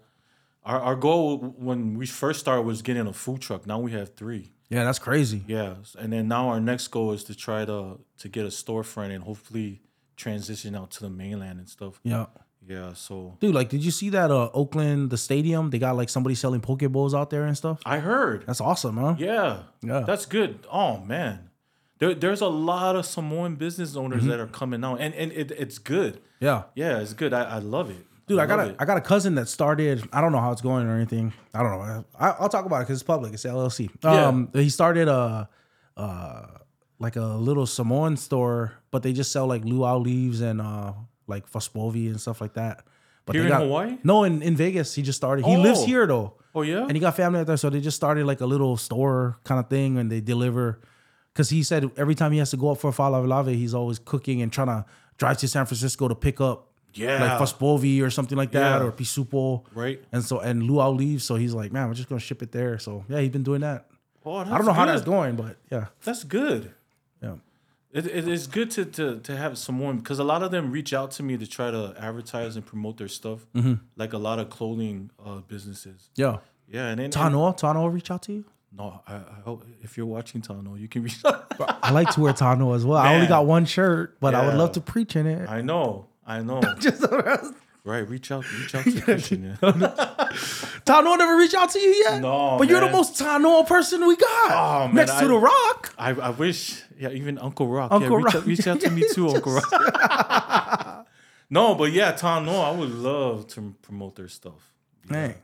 I would love, but there's a lot of Samoan business owners out Yeah. there. I saw you do the Village too, right? Yeah. You promoted with Rock. Yeah, I did a couple of Rocky shirts. Yeah. Rocky blessed me with some of his shirts. That's awesome, man. Yeah, I like his shirts. Man, it feel good. Yeah, I do like the His material. on it. material. Yeah, the material is nice. Yeah. I'm like, I gotta get in shape. Man, you look buff, man. Gotta get in shape to feel that Right, material, you know? man.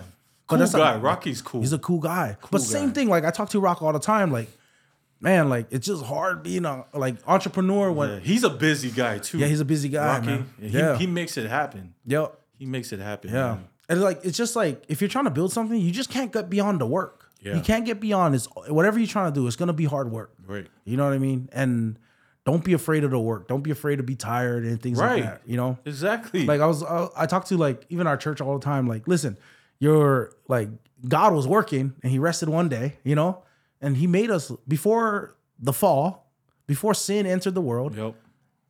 Man was given a job to do, right? Tend the garden, take care of it, right? Work is harder because of sin, whatever. It is. But work is still what God made us to do, you know? Right. Like we made us to work. Even though it's by the sweat of our brow, but exactly. we feeling like I'm sweating in here.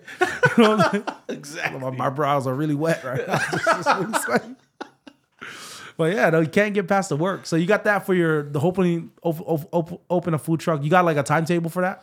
I mean, open a storefront. Hopefully by next year. Dang, that's exciting. Hopefully, yeah. We were trying to make it happen this year, but Who's the rest? Like, who does the rest? Who came up with all the recipes that you guys do? my sister-in-law, Oh, for real? Verona. Yeah. So she's the whole headmaster for this business. The name, the ingredients. Oh yeah, So- where'd the name come from? So the name that's the name of their grandfather. Oh. Perfoti. So he's a pastor too. Dang, you guys yeah. got a lot of pastors. Yeah, in. Reverend Perfoti Yeremia. So he started the Mindley Church of the Nazarene. Okay.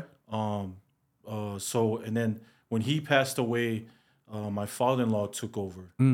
And then they just named it after their grandfather. Okay. So when we first started, like, that was so hard for customers to say Perifoti. Like they got all kind of names for Yeah. it. But now it's to the point where they say it with ease now. Yeah. Perifoti. So yeah, she started everything. Dude, that's awesome. Yeah, man. my sister-in-law started everything. So, like I said, when she first said she was going to do it, people laughed at her. But I think that's how it is when you tell That's people how it is. you're going to tell them you're going to do something in life. because people gotta feel like it can't be that they weren't able to do it. Right. It's gotta be that it's a dumb idea. That's why I haven't done it. Exactly. Right. Yeah. But it's funny where it is now. Yeah. Yeah. And the people that laughed at her, they're doing the same thing. Yeah. Wait, who are they? What color is their truck?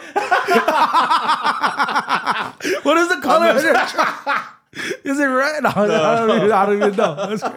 Oh, but yeah, it's crazy. Man. But yeah, like circle. everybody can say whatever they want to say, but unless you're doing it, like it doesn't really matter, you know. Exactly. And that's what I say. Yeah, and there's a lot of like to me when I look at it, like I see my dad do it all the time. I keep going back to him, but he's like he's in the business. I'm just in the church, so. But like I always see him like help guys out to start. You know, they're like, hey, that's your competition. Right. He don't care. Yeah. You know, like take there's them enough. Under his wing. There's enough for everybody to. There's enough out there for everybody to eat. You know. Exactly. Yeah. And they're only gonna make us better. You know. Yep. I totally agree. We like I said, Marcus and Tofa Kessie, they're the reason why we are where we at now. I give them some credit because they helped us. But like you said, like your dad taking somebody under their wing, you know, you want the next person to eat just as much as you do. Yeah. You know what I mean? So I totally agree with that. Yeah. So Marcus and what's her name? Tofa. Okay. Yeah. So where are they at? They're in Vegas now. Okay, that's the one that moved to Vegas. Yeah, okay. So, but they were down here. They had their own food truck business, Mama's Island Flavor, and they sold nothing but Samoan food, and it was good. Oh. Yeah, I missed the supper suey and everything. Yeah. So, dude, my mom's one of my uncle's friends, they just moved up, but they used to sell like poi mochi stuff, and they're in Utah now. Oh, Mochi Alele? Yeah. Losa and Seal. Yeah. Uncle Seal, Yeah, we're close with them. For real? Yeah. Oh yeah, we know them from way back when I was a kid. Yeah. So they're family with Marcus too. Oh, for real? Yeah. Okay, yeah. What a small world. Yeah, dude. Yeah, so yeah. I understand it's hard, man. Yeah. They were big down here too. Yeah, they were. Mochi Alele. Yeah. Oh man. So now they're up with Mochi Baby in Utah. Yeah. So me and Seal did the show together on Doogie Kamealoa. Oh, for real? So me and him was on the same episode. He was I actually played a vendor on that episode. For real? And Seal was part of Mochi Alele was part of that scene. Yeah, Seal is like Uncle Seal's my mom's brothers. They're like best friends. Wow. Yeah, they're best friends. What a small world. My uncle the one that live in Sac. Yeah. They were down here, and so they came over before they left, but we've known them for years, man, since way back in the day. Oh man, yeah, what a small world. Small world, man. Well, I mean, everybody in Hawaii pretty much knows each other, man. Yeah, we're all cousins.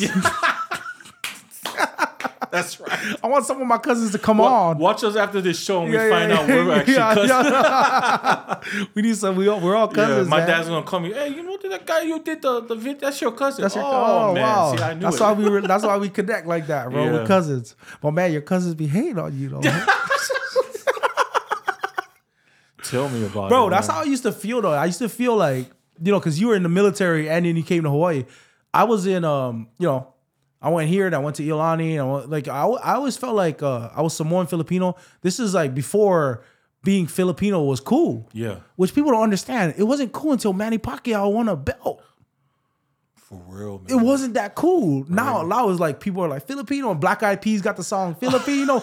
Bro, when I was growing up, it wasn't that, bro. Right? It wasn't that. So I'm Samoan Filipino. That's why I got jumped at White Power. I was like, what's up, Oos? The guy was like, what you said, Filipino kid, bro? Punched me in my face. What? Yeah, I cried. Wow, man. Your boy cried. But anyways, he got lickings from his mom right in front of me. So he got his, bro. Full circle, man. Full circle. I watched it too. I was like, oh, no, don't. Oh, snap. Don't do him like that. Like, oh. With the head. Don't hit him with the right. Oh, we hit him with the right. Okay. Oh, man. No, so like. That's a good idea. Yeah.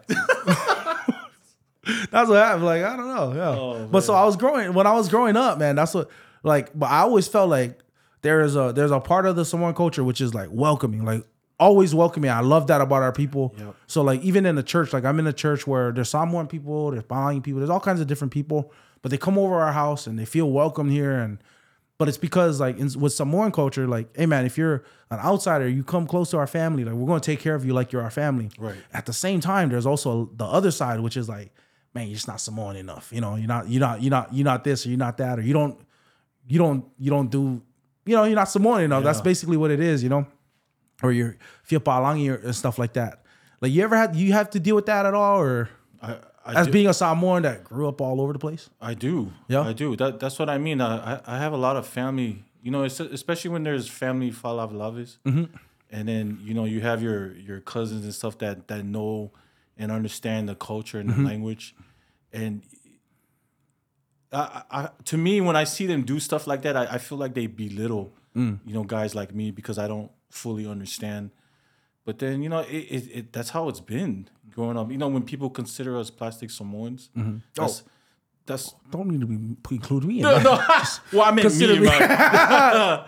You calling me? I meant me and my siblings. Me and my siblings. But it's a tough thing to go through sometimes. It's hard to see and hear. Yeah, because you feel worthless. That's how I feel. Like, what's your experience with the falavalaves? Yeah, oh man, a lot of feaos. Yeah. Dealing with the culture, I mean, to this day, I some of the culture stuff I still don't understand. And I go and I try to watch it and try to learn from it. But then, a lot, like I said, to me, like a lot of the Samoans that do understand the culture, instead of trying to teach the others that don't know it, they belittle you. And I think a lot of times that's what a lot of the kids they try to stay away from the culture because they get intimidated by it. But to me, like if you understand the culture, instead of belittling somebody, help them understand. Yeah, instead of belittling them, because I think that's why a lot of our kids are breaking away from the culture because they don't understand and they're intimidated by it. So yeah, well, I agree with that. Yeah, I agree with that. I see that. Like, I know that part of practicing the culture is important. So like I grew up around the falavalaves. Yeah, it's my fault that I don't speak the language. Like, cause like I understand Greek and Hebrew, and I don't speak my language just because I didn't take the time. Wow, that's good. Like, yeah, because in seminary you're forced to learn it, right? Yeah. So I can read it. I can understand the words. I can, and so I know a lot of it is I didn't commit the language. Yeah. I didn't commit myself to learning the language, and I could if I wasn't, if I took the time. But I need to take that time. And at the same time, on the other side, the people that do know the culture and the language and all that, man, your job, if you're trying to preserve the language and the culture like you say you are, is to make it understandable for the kids. Right. Make it so that, hey, when you mess up or you don't do something right, okay, explain it to them instead of just like making them look like a fool. Because now you're not perpetuating the culture at all. Yep. Because when you come down to it, it's a beautiful culture. It is. When it's done with respect, when it's not about the money, right? When it's not just, it's meant to help the family, it's not hurt the family and not hurt your own family. Exactly. You know what I'm saying? Like it's a beautiful culture. It is. But a lot of things get messed up in it, and part of it is how you communicate it. Part of it is like doing things for show. It shouldn't ever be for show. That's right. That's the word I was looking for show. Yeah. Don't go out there and show off because you know your culture better than one other person. You know what I mean? But that's true. I agree with that. Yeah. Yeah. Man, so what's your goals for for your content for the Real Ati? My goal every time is just to make people laugh. That's just my goal. Period for my content. It's just to make people laugh, and what like I always say, whatever comes my way because of my content, that to me that's a blessing from God. But then, I'm just looking forward to just making more content and just keeping that audience and that support. Just love my content that I make. Yeah. Yeah. So. Are you do you like doing the shows though? You like that? Like you like the acting and all that? Yeah, it's fun. It's fun. It's something new. You're actually using what you learn from your content, like acting, and putting it out there, to explore Hollywood, I guess. Yeah. Yeah, because it was an experience. It was definitely an experience, and it's long days. Yeah. Acting is long days. For how many seconds of screen time? Oh man, probably like a 3-minute scene. That's crazy. Yeah, Man. and it's like a freaking long day. Yeah. Were you in Samoa? Was Next Goal? No, it was filmed here. It was filmed here? It was filmed in Waipau Waipahu. at the soccer field. You know, it's behind Waipau High School, the soccer complex. The complex. They filmed everything back there. That looked very Samoan. It did. A lot of the scenes, like the practice scenes, they filmed it in Kaneohe side. Oh, for real? But the games and stuff, they filmed it at the soccer complex. Wow. Yeah. Dude, that's crazy. I didn't even know that. Yeah. When was that being filmed? Man, it started before the pandemic. For real? Filming started in 2019, and they finally released the movie. So you were done with it back then? We were done before the pandemic. And you couldn't talk about it? No. Sign the NDA and all that? Yeah, couldn't talk about it. Damn, bro. Yeah. So you couldn't flex, like you couldn't flex on those guys. No. Like, well, what is he even doing that for? Right. You're never gonna be in a movie for 4 years, bro. I know, Yeah, 4 years. That's crazy. It took a long time. Dude, Michael Fassbender was in it, bro. Yeah. Dude, that's crazy that you was in that movie. And Taika. Yeah. Taika was in it. There was a lot of superstars that were in the movie. Bro, Taika Waititi, you work for him, man. Yeah, man. Funny guy. Man. How was it watching them work, bro? The production, was it nuts? I don't know. It's crazy. When you actually see like a star in real person, it feels weird. You know, rather than seeing them in person than on TV. That's how I felt when I saw you, bro. When I saw you at the because we had talked on social media. It feels weird. I was like, what if you know? He might not know. I gotta walk up to him. I just gotta say hi, bro. I just parked right by your truck on accident. I just walked out. I was like, hey, that's him. I know. It's like he blends in with everybody else. Yeah. Like you just look at him and you just, I don't know. Because when you see them on TV, you know, oh, that's Taika. Yeah. And then when you see him in person, it's like, wow, that's Taika. You know? That's Taika. That's my cousin. Man. No, we ain't related to him. He's Maori. Yeah. That's not us. Man. It's crazy though. Yeah. That was an experience though. Seeing him work, that's crazy, man. That's to see him come up. Michael Fassbender, I was starstruck. Yeah. Yeah. That's crazy that he seen Magneto. Yeah, Magneto. Man. Trying to teach soccer. Yeah. He's small though. For real? In person, he's small. Oh, they make him look tall though. That's what I mean. When you see them in person, they look so different from when you see them on TV. They look smaller. Yeah, because I thought he was tall. He looked tall. No, he's short. Yeah? Yeah. Taika's tall. Wow. Yeah. And how long was the filming of that movie? Man, I think it was like 3 months. Yeah. 3 or 4 months. Wow. Yeah. And you had to keep that a secret. Yeah. That's so crazy. And it's long days. That was a wild trailer though. He said that I started off this not knowing anything about soccer, and after filming this movie, I feel like I know less. I was like, what? It's crazy the history of the American Samoa soccer team. It's crazy, bro. 31-0. Yeah. 31-0. Dude, that's crazy, man. Yeah. I gotta watch the movie. I haven't watched it yet. Have you seen the documentary? No. Yeah, you have to watch the documentary. I've never seen anything. Yeah, watch the documentary to fully understand it. Yeah. And then when you watch the movie, then you'll know. But the documentary, I think the documentary is really good. Yeah. Yeah. I mean, you gotta start somewhere, right? Yeah. And that's tough. But Samoa, like you said, Samoan culture, bro, we just laugh. They'll laugh at that. Like, bro, look at those guys. I think the big thing about it is because it was based on American Samoa. Mm-hmm. So a lot of Samoans were really looking forward to watching this movie. I mean, being a part of it was even big too, because there was a lot of Samoans that came out. Man, that's awesome, bro. Yeah. And then there was Russell Satelli was in that too, yeah, right? Russell's in that movie. Okay. Yeah. Yeah. A lot of the content creators are in the movie. Dude, that's awesome, man. Yeah. So that's what I mean. I wish Hawaii had a local show that featured some of the local content creators. Yeah. Yeah. Like I wonder how you could do that. Like what if you facilitated something like that? Man, I know. I mean, I don't know how to go about it, but I wish there was some way that, we can have a local show. Yeah. Yeah. Because how were you guys doing? Who was cutting up all the collaborations you guys are doing during COVID? Like, were you guys doing that? Because you guys used to do. I know I saw you in a bunch of videos with everybody like together, like all kinds of different people. Yeah, it goes back and forth. So whoever comes up with an idea, they would direct and edit and produce all of that. Mm. So whoever's idea for the video, they pretty much recorded and did everything. Yeah. Yeah. So I mean, we did a lot of like Kulani Watson, Russell, and then the Tongan guy with the long hair, David.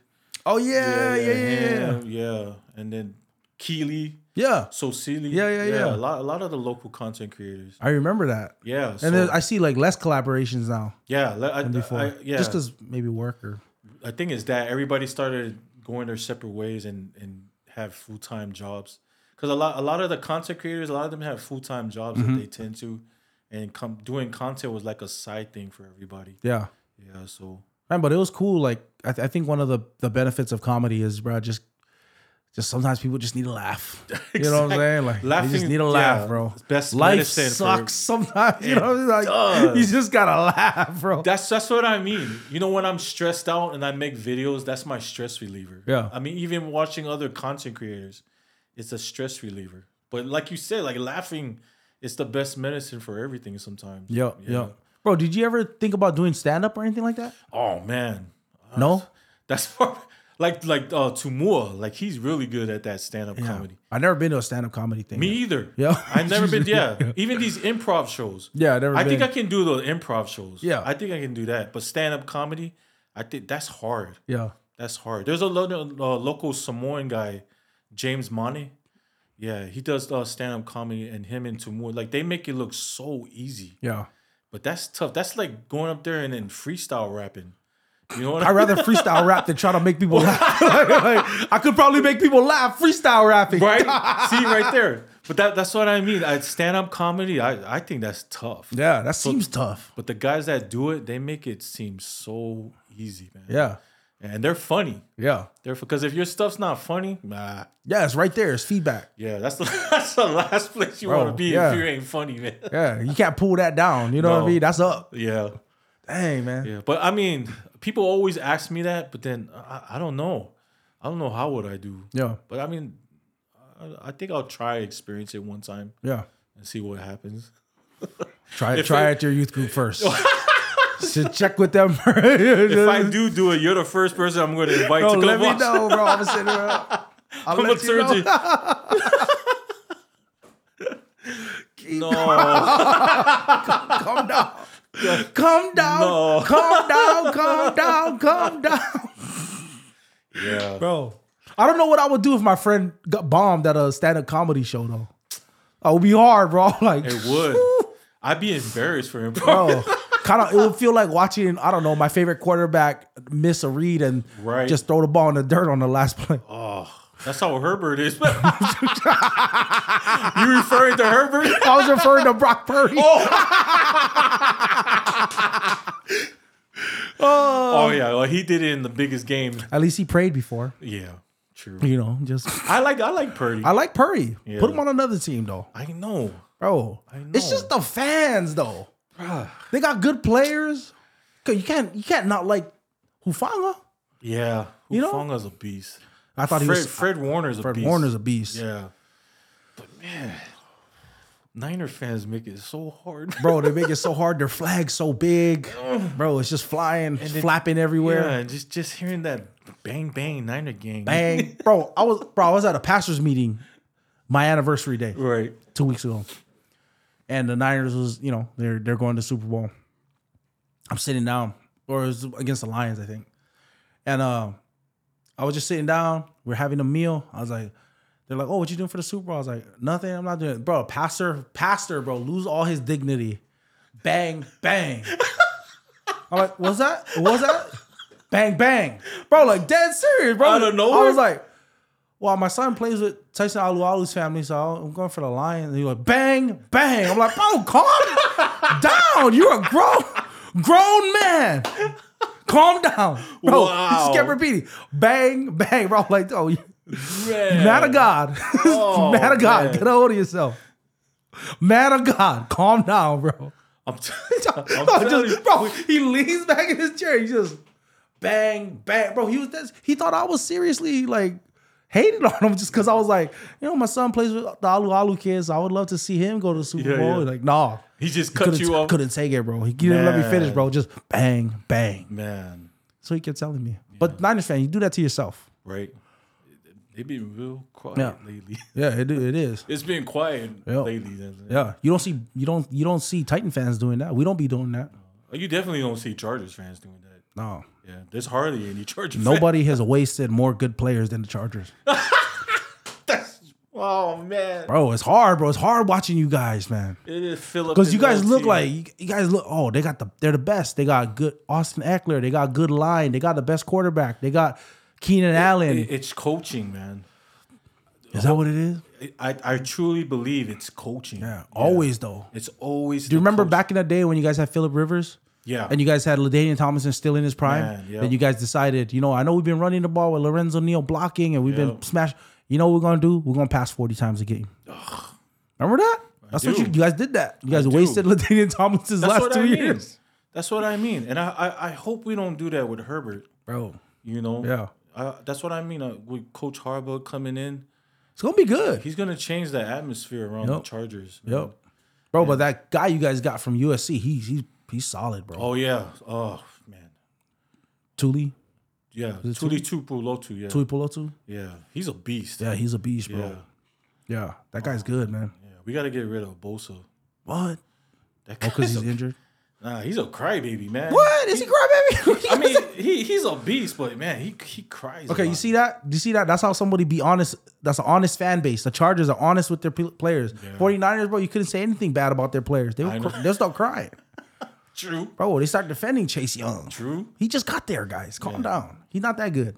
Exactly. I mean, he had that one sack in the Super Bowl. But before that, like, where was he? Yeah. You know? But I shouldn't even be talking, bro. I'm not good. I can't get out there. I can't. Bang, bang. Niner game. Nah, Titans coming, though. I can't wait for next year's 7-9 season. 7-10. That's what I got to look forward to, bro. Just Did you guys get a coach yet? I have no idea, bro. I almost thought of switching again. We interviewed Mike Vrabel too. Yeah. Yeah. I'm thinking of becoming a Chargers fan. Really? Yeah, I really am. Oh man. Bro, it sucks. It sucks being a Titan fan. The day you become a Chargers fan, you better let me know. Bro, I'll let you know, bro. Yeah. But I can't be out there getting the heat with you, bro. Oh man. I can't be hating. I can only hate right now on the right. I got you with me, but I can't hate by myself on the Niners. Exactly. It's too much to deal with. I can't deal with it.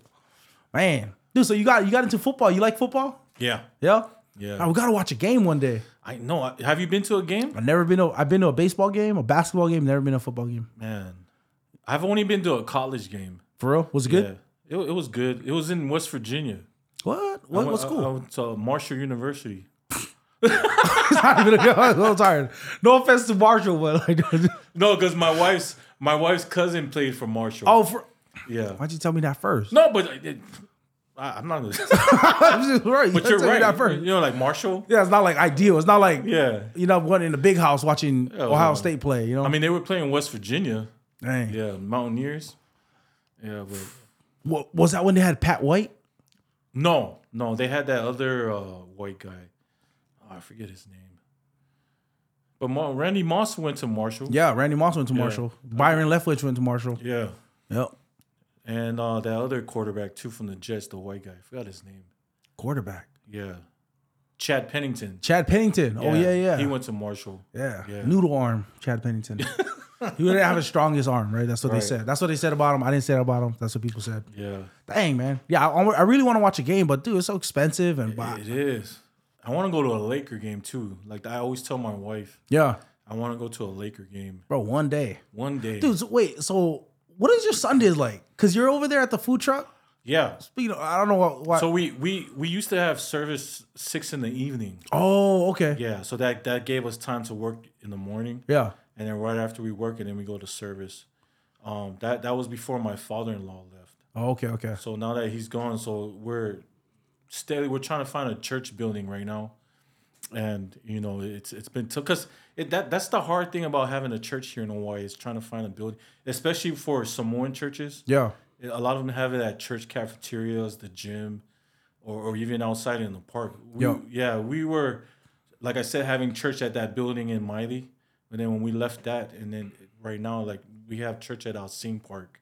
Oh, Sing Park? Yeah, at the rec room over there. Oh, for real? Yeah. So you guys are setting up and tearing down and all that. Yeah. So we set up the chairs, and then man, that was the toughest thing being on praise and worship, because I was the one setting up the instruments, the speakers, the mics. Yeah. So when earlier before we started, when I was watching you do everything, I was like, wow, I know how you feel. Yeah. 'Cause I was doing that by myself. Yeah. Yeah, it was just me. I had no help. I Dang. was setting up the monitors for the. I almost smashed your fingers using them, putting the monitors up. Yeah. Right, when you gotta hold it and stick the pin in. and the speakers, and then even the words, setting up the words on the laptop. Yeah. I had to do all that. For real? Yeah. Wow. Yeah. So like I was a one-man team, like me and my wife. Yeah.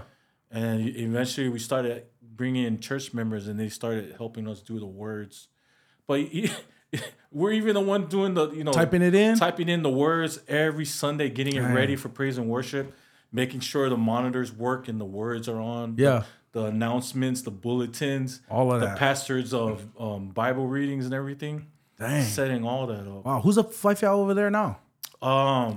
Right now we have our assistant pastor watching, because he's only going to be gone for 2 years. Oh, okay. So he's like on a 2-year mission, and Yeah. he's going to come back. Oh, wow. Yeah, so we have our assistant pastor watching over service. Okay. Yeah, so Dang, man. So you guys are doing a lot. yeah, so we were like a one-man team, because my father-in-law, he was also our lead keyboardist. For real? So he played the keyboard And then go preach? and he preached Oh, after. bro. And then I'm the one playing the drums, and then I gotta go do the bulletins with as well.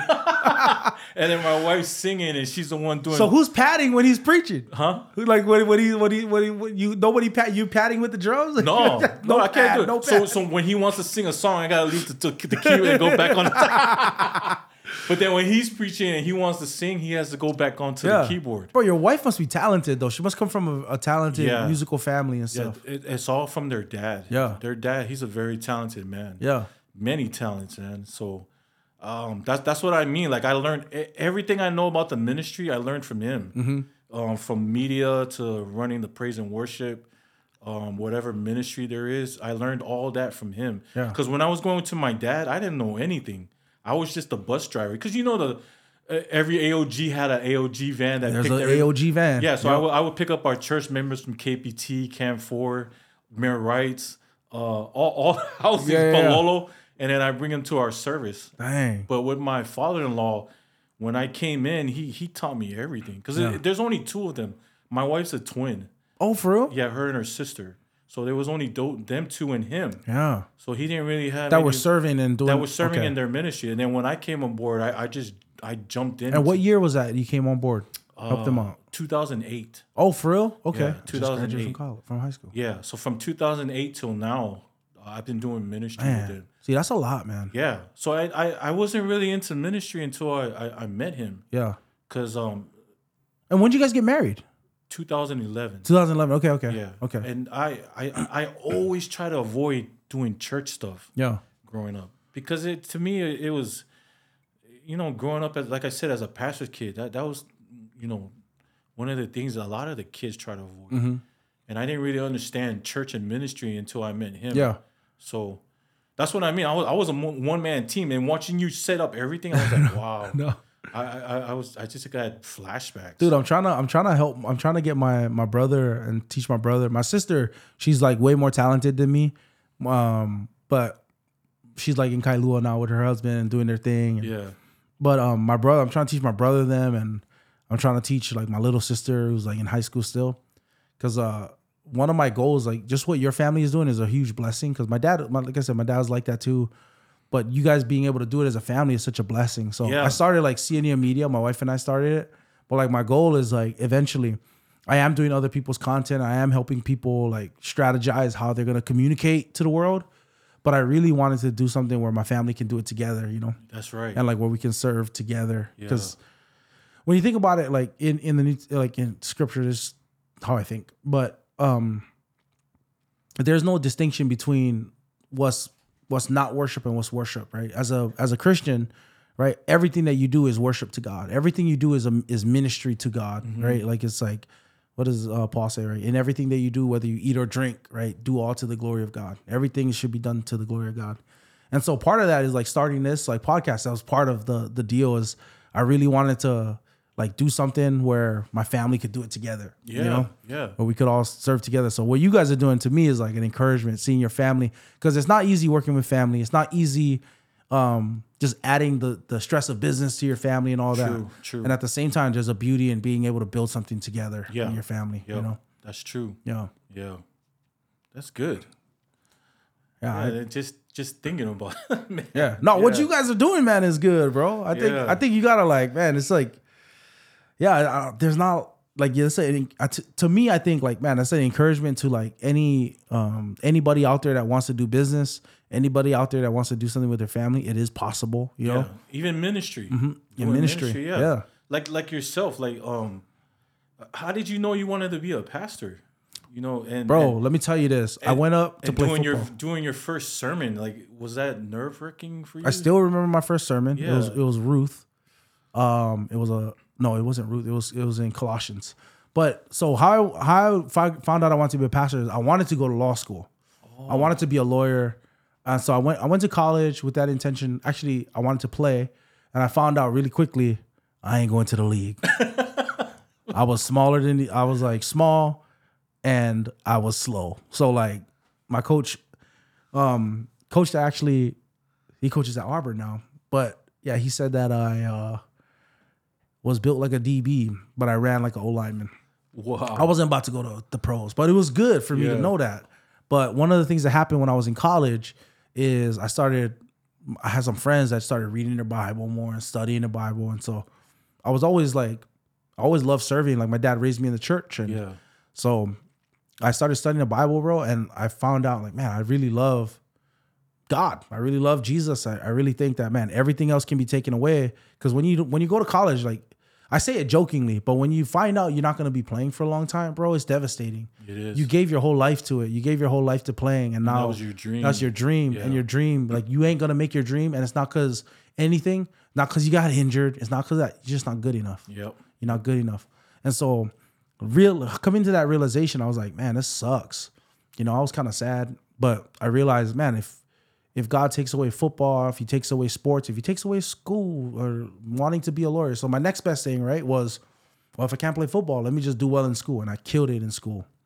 I was a terrible student at Yolani, but like for whatever reason, I did really well in college and wanted to go to law school. But talking to my friends, learning more about Jesus, bro, I was just like, man, what was my biggest heart's desire was coming back home and telling people about Jesus, telling them about God, teaching them about the freedom that comes with following Jesus, that it's not about the money. Yep.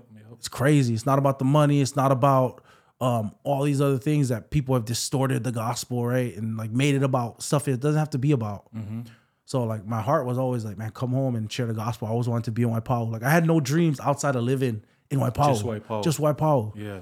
And so I came home, met my wife. She had just graduated from Stanford, and she came home with that same kind of heart too, that she had left her job as an engineer. Wow. She had left her job to volunteer with the youth, you know? And so meeting her and talking with her and just seeing what she was doing, I was like, man, I want to do that too. And we gave up a lot. We gave up a lot of dreams. We gave up a lot of like, you know, opportunity to look successful in the world's eyes, right, to plant a church, to be a part of a church. Got a part of a church, started serving. I ended up my dad hired me. I was a terrible electrician. Got fired. I was like, oh, bro, it was too hard for me. Yeah. Like, it just wasn't me, you know? I had been studying my whole time, and I came back and was like, is this my life? And I was 2 days in, bro. Yeah. I was like, I can't even use a hammer. And they didn't even use hammers as electricians. Bro, like, it was so bad, bro. Like, one time, dude, I showed up for work, and I, like, at 6:58, I was like, oh, I gotta use the bathroom, bro. I went to a porta potty use. I just sat down and just watched my phone. I was like, wow. I was like, I'm just like, I'm just beat, bro. I can't do this. So I was a terrible worker. Probably should have just sucked it up. But I got hired by a church part-time. And so I was part-time there just serving. And it was kind of at that time where I was like, man, you know, I want to go learn more about the Bible so I can teach people. And so that's kind of what led me to getting hired at the church, going to seminary. And then because I didn't want to just jump in and just teach stuff that wasn't true. Like I wanted to understand the Bible, wanted to understand what was actually being said so I can teach people. And so that's kind of where God led me. So my wife ended up going back to work as an engineer and took care of our family while I went to school. Oh, okay. Yeah, she kind of held it down as an engineer. Was that all here in Hawaii? In Hawaii, yeah. So my school was in Portland, so I would fly. I would fly up to do classes, right, and then come back home and do my work, and then fly up. You know, so I was doing that. Yeah.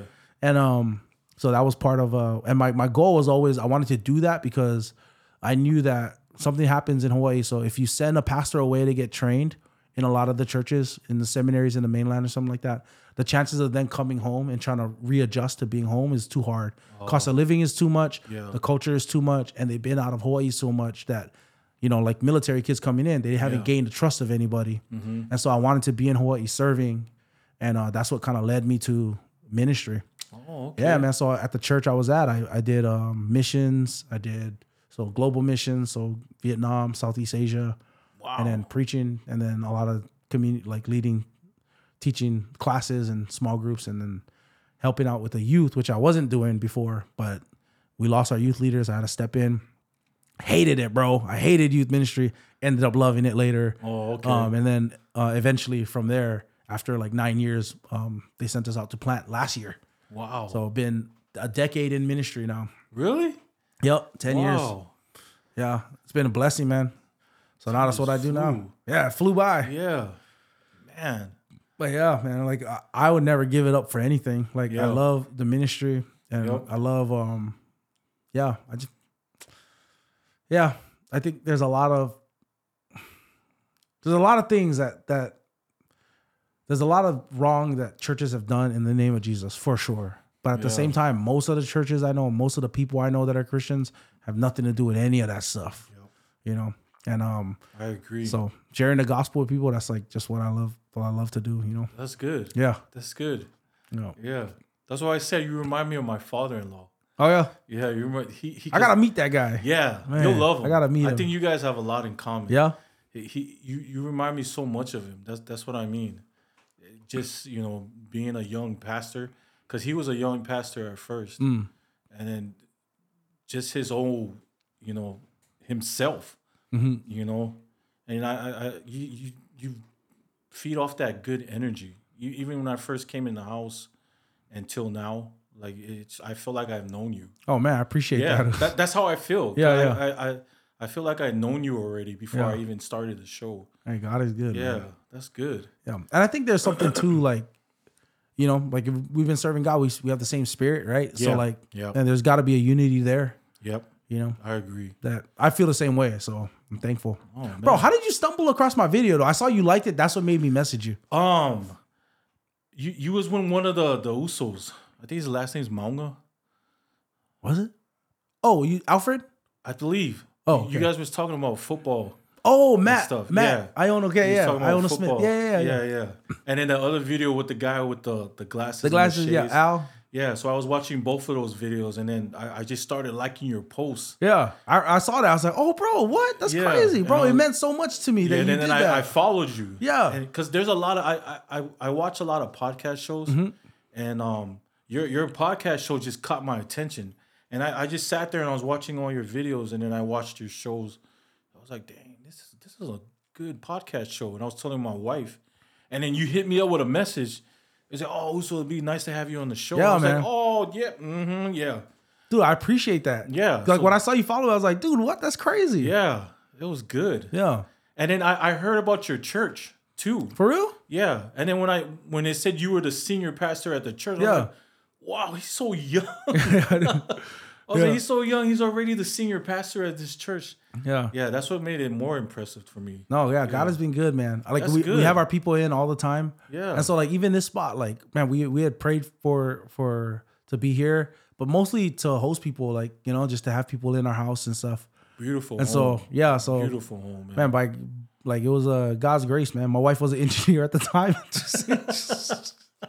No, not anymore. Oh, so you both do the church full time? No, my wife isn't. She's not full time. She helps lead worship for our church. So she sings. So my wife is like the worship director for our church. Okay, my wife is too. So Yeah. Oh, they gotta connect, man. They gotta connect. So yeah, they do that together, and so yeah, that's what we're doing. So we when we planted, my wife came when she just started going back to work. She just started working from home, doing some like stuff for her engineering firm or construction management company she used to work for. But for a while, she was just home with the kids. Right. So she homeschools our kids. She homeschools them and then teaches them and stuff. And then I'm just the principal. And if they get out of control, bro, they come to my office. Yeah. Yeah. They bring the ruler out. Yeah. No. That's from my church, bro. That's a gift from my church. But yeah. I was like, oh, Moses. No. Moses came. Come here, sheep. But yeah, man, it's been a blessing, dude. I got yesterday. I baptized my son, my oldest son. Oh, right on. First time, man. It was crazy. It was like the highlight of my life. Yeah. The one that was downstairs playing Madden? The one I'm playing Madden. Oh, okay. Yep. Okay. By the way, Tua, he's your favorite player. Yeah, Tua. Tua. He loves you. You're his favorite player. He plays for Tua Squad? Tua Squad. Oh, okay. My Uso's one of the coaches over Oh, who's that? Rafaele. Oh, for real? Yeah. I think he's one of the ones that Law. started. Yeah, he's the guy that started it. Yeah. Yeah, Law started it. Yeah, he's cool, man. Yeah. I like it. Yeah. You Tua Squad, you guys support us a lot at the game. do they? So yeah, big shout out to Tua Squad. Hey, my father-in-law's always there. Yeah. He's always buying stuff. Yeah, so big shout out to you guys. You guys are always supporting us. Yeah. I got nothing but love. I always tell La that, man. You guys are so supportive of us. Bro, La is hilarious, bro. He is. You He's know a why? Raider fan. I know. He's a Raiders fan. Bro, but the funniest part was when I first got to Tour Squad, I was talking with La and I did all the team photos. Like I just, hey man, I'll do the photos for all the team. Oh, all the yeah? kids. Yeah, because it's expensive, right? Yeah. So I was like, I'll just do Even the videos? I did some videos for the teams. Yeah, some videos. I saw that. Yeah, so but then I just shot all the kids, all the 13 teams. Yeah, and stuff. yeah. And then I said, I was like, bro, I was talking with him about it, and he was just, we were chopping it up, and he goes, bro, when I started this, I was trying to be, subtle. I didn't want nobody to know, this is, Samoans can do things good too, but, Tour Squad, man, they don't know what that is. I'm like, bro, I think everybody knows we're the Samoan team. He goes, nobody can see us. The name speaks for itself, Tour Squad. He was like, Toa, what you think about? Who knows? But, Toa Samoa. I was like, I knew. I made the connection. We're definitely Samoan, bro. I was like, no one's surprised that we got a bunch of Samoans out here. Tour all over the world. I believe everybody knows everybody that. Everybody knows Toa Squad. Yeah, we're Samoan team. Right? Oh, bro. But yeah, that's cool, man. I do like seeing that, though. Like, I like the community involvement. I do. Yeah. Like, It's grown. Tour Squad's grown. It's huge, bro. It is. Yeah. I remember when they first started the team, and now, like, seeing it now, like, I see nothing but Tour Squad shirts and jerseys. Yeah. I'm like, wow. It's just a cool branding, man. Yeah, they really did it. Look at that. Yeah, hat. Yeah. Let's get the hat right here. Man, I take it. Represent, bro. Yeah. I took the photos, got a hat. I loved it. I was like, bro, give me more. Right? I like the branding, though. Yeah. The branding matters, bro. Just like you. Yeah. Is that your shirt? No, it's my shirt, but it's through one of the Usos that in Utah. Oh, for real? Yeah. So he helped me do my shirts. That's a sick shirt. Is that your logo? Yeah, that's my face. Hey, bro. Bro, they did the extra long beard on you, though. Yeah, that time I had a long beard. For real? Yeah, okay. so I trimmed my beard. Oh, that's sick, though. Yeah, so. That's sick, man. There's a lot. That's why I said there's a lot of Polynesian Samoan. A lot of them do apparels. Yeah. Like shirts. Yeah. And they reach out to me, and that's what I love. I love to promote Samoan business owners or anybody. Has there ever been time when you had to turn people away? No. Oh, for real? No. Anybody that reaches out to me, I always try to promote their stuff and rock it in my videos. Yeah. So Tanoa, he ain't gonna. Don't be afraid. Yeah. Tanoa, don't be scared. Yeah, Loud knows. The Uso knows. Yeah. I'd be happy to represent and promote Toil Squad. Oh, I meant Tanoa. Oh, Tom. Oh, yeah. Don't be afraid. They just scared of you. They're intimidated. Tano, They're intimidated. They don't want. They're like, I don't know if he might. Us both of them. He might reject it. Yeah. Yeah. You can video the video that I'm promoting. I'll do that. I'll do photos. Whatever I gotta do to get a free shirt. Right. Times is hard. Oh man, bro, those shirts is nice though. They are. They feel good too. They feel good. Yeah. They feel good. Man. I got some Tano shirts I gotta fit back into though. My wardrobe is slightly smaller now. I need to get some Tano shirts. Yeah, man. Yeah. Dude, it's sick. Man. But yeah, you got merch you sell too? Yeah. Well, now we are. Yeah. So we just started doing shirts for myself. That's a clean shirt though. Yeah. So we're going to start selling them. Where do you get that one from? This one's from it's his Village Made brand. His from Utah. Oh, Village Made. Yeah, Village Made. Not brand. The Village. I wish, yeah. But Village Made brand, he's the one that does my shirts. We collab. Bro, that's together. A nice like black. That's a nice shirt. Yeah. Dang. Black is my favorite. I'm not gonna feel the material, but it looks. Yeah, it feels good. Yeah, it feels good. It looks like it feels good. It does. Man. It does. Yeah. What you got going on the rest of the day? Nothing much. President's Day, you off? Yeah. Yeah. So I was excited to come on the show. I wanted to come on last week. Yeah. But man, we had a little miscommunication. I know, bro. Yeah. Wait, I thought it was Thursday. Yeah, you said the 15th, but it was really on the 14th. Yeah. So because I thought I said Thursday. Thursday I was teaching a class. I meant to say Wednesday. Oh, okay. I messed up, bro. Yeah, I felt so bad. No, bro. it's all good. So today, I was just looking forward to doing the show. Yeah. Were you at Cunha today or are you off completely? No, we're completely off today. Okay. So we were scheduled to come on at 6, but I wanted to get it started. I was excited. Yeah, That's good, why man. I hit you up. I can't come 2:00, 2:30. It was perfect, bro. Not all my kids wasn't home, bro. Oh, It's okay. crazy when they're all home, though. Man, so bet. 6 they would have been home. Just wild, bro. But these mics don't pick up too much, so Oh, okay. yeah. We probably would have been louder in here than out there. Oh yeah, bro. I would love to just see like what kind of what you do with your content, man. Because I'm like, man, I know that just producing content, I'm like, it's hard to scale. It is. It's hard to scale. But like I was telling you, the most challenging part of doing it is coming out with new content. Because every time I'm driving around or I'm somewhere and an idea comes into my head, I jot it down, and then I try to make content out of it. Yeah. Yeah. So Do you use like content like are you on YouTube as well? yeah, I have a YouTube channel, Facebook, TikTok, Instagram. Yeah. Okay. Yeah. YouTube. Trying to get the subscribers up there. Yeah. What do you got right now? 18,000. Dang. Yeah. Well, you monetized already. Yeah. Yeah, that's good. Yeah. That's the good thing about it. Yeah. I'm getting paid to do videos. Yeah, you're getting paid to do videos. Yeah. That's the good thing about it. Yeah, but you got to you're trying to translate your short form into long form. Is that what it is? Yeah. Yeah, pretty much. Man. Yeah. See, so something like that, I guess it would help if there was a show that could help like facilitate that. Yeah. Because short form and long form is like it's two different types of communication, you know? Right. Man. That's what I mean. That would be so awesome if there was a show for local content creators. Because I think the Brother Show is a good example. Because they came far. They came a long way. Yeah. Yeah, Tony Silva. Just kind of extending the skits, right? Like extending the skits, being able to have full stories. Right. And work with the local content creators. Feature them into their shows. Because they were on OC16 back in the day. Yeah, now they're Spectrum TV, I think. Yeah. So I wonder if something like that could happen. Yeah. There's a lot of local shows that are still on, that's been on for the longest. Yeah. Like they haven't really brought out any new shows. You know what I mean? Like I always look forward to the Brothers. That's pretty much it on OC16. Bro, I wonder. Yeah, YouTube. It'd be interesting to see how you can start creating long form on YouTube. I'm interested in talking about that. Just seeing it happen because I haven't seen that happen. I know that with comedians in Hawaii, they tend to like start a podcast or something like that. Yeah. It has to be kind of a separate thing from their short form. Oh, okay. That's what I've seen. There's a lot of podcast shows. Yeah, there's a lot coming up. And I think the reason is because it gives a little bit behind the scenes. Oh, okay. And stuff like that. But that's all I'm seeing. So there has to be some other way to, besides just podcasting. Right. I wonder, That's true, maybe though. that's what you got. Maybe you got to think of the ideas off camera, You're putting ideas, yeah. You know what I'm saying? It's just, I don't know.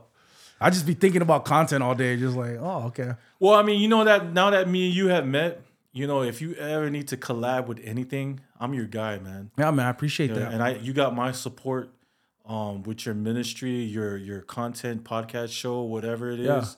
Whatever, if you need anything, acting, actor, promoter, whatever, I'm your guy, man. You're my cousin, man. Oh, we related, bro, for sure, for sure. Yeah, but for real though. Yeah, for real though. I'd be happy to work with you, man. I appreciate that, man. Yeah, for real. It's been people that do your kind of field of work. I admire that. A videographer, because having a little bit of experience with my church doing media. That's how I fell in love into doing content. Because I like recording. I like being behind and in front of the camera. And, if you need anything that has to do with video collabing, just let me know, man. Yeah, I appreciate that. Yep. My church is trying to figure out how to do it, too, because I take all the photos. You're probably so, the best guy to teach that. No, so I'm taking all the photos, right? Yeah. So in all the church photos we post on our social media, I'm not in it. Because we can't ever get it. Like, but I see your sermons too. You're recording yourself. You're doing all that. Yeah. Well, we got there's one guy, our sound guy. Yeah. Bro, the best sound guy on the island, bro. Like, I'm so thankful that I'm so thankful he's a part of our church. So his wife is our exec at our church. Oh, okay. So she's home run record, Kelly Elms. She's legit. Kelly she was on your show. Yeah. So Kelly, she does all the softball commentary. What? Yeah, she's excellent. She's the one that, what's her name? The girl from Campbell, Oklahoma, tied her record. Yeah. That was her record. What? Yeah. So and then her husband is the strength coach at UH. Yeah. Yeah. So he's our sound guy as well. Excellent, bro. He's unreal. But he like sets up the live streaming equipment now. So all the cameras and all that, he sets it up for us, and then we live stream it to YouTube. And then the hard part we're trying to figure out is how we cut it up, because people don't understand that too. Like, cutting up stuff takes time, and it's more time than I have. It's a lot. Do you do all the editing? I cut up the stuff, and then at the same time you got to do your podcast. Yeah. So the hard part is right now, the reason my podcast I'm not more episodes in is because I do have to focus on just right now.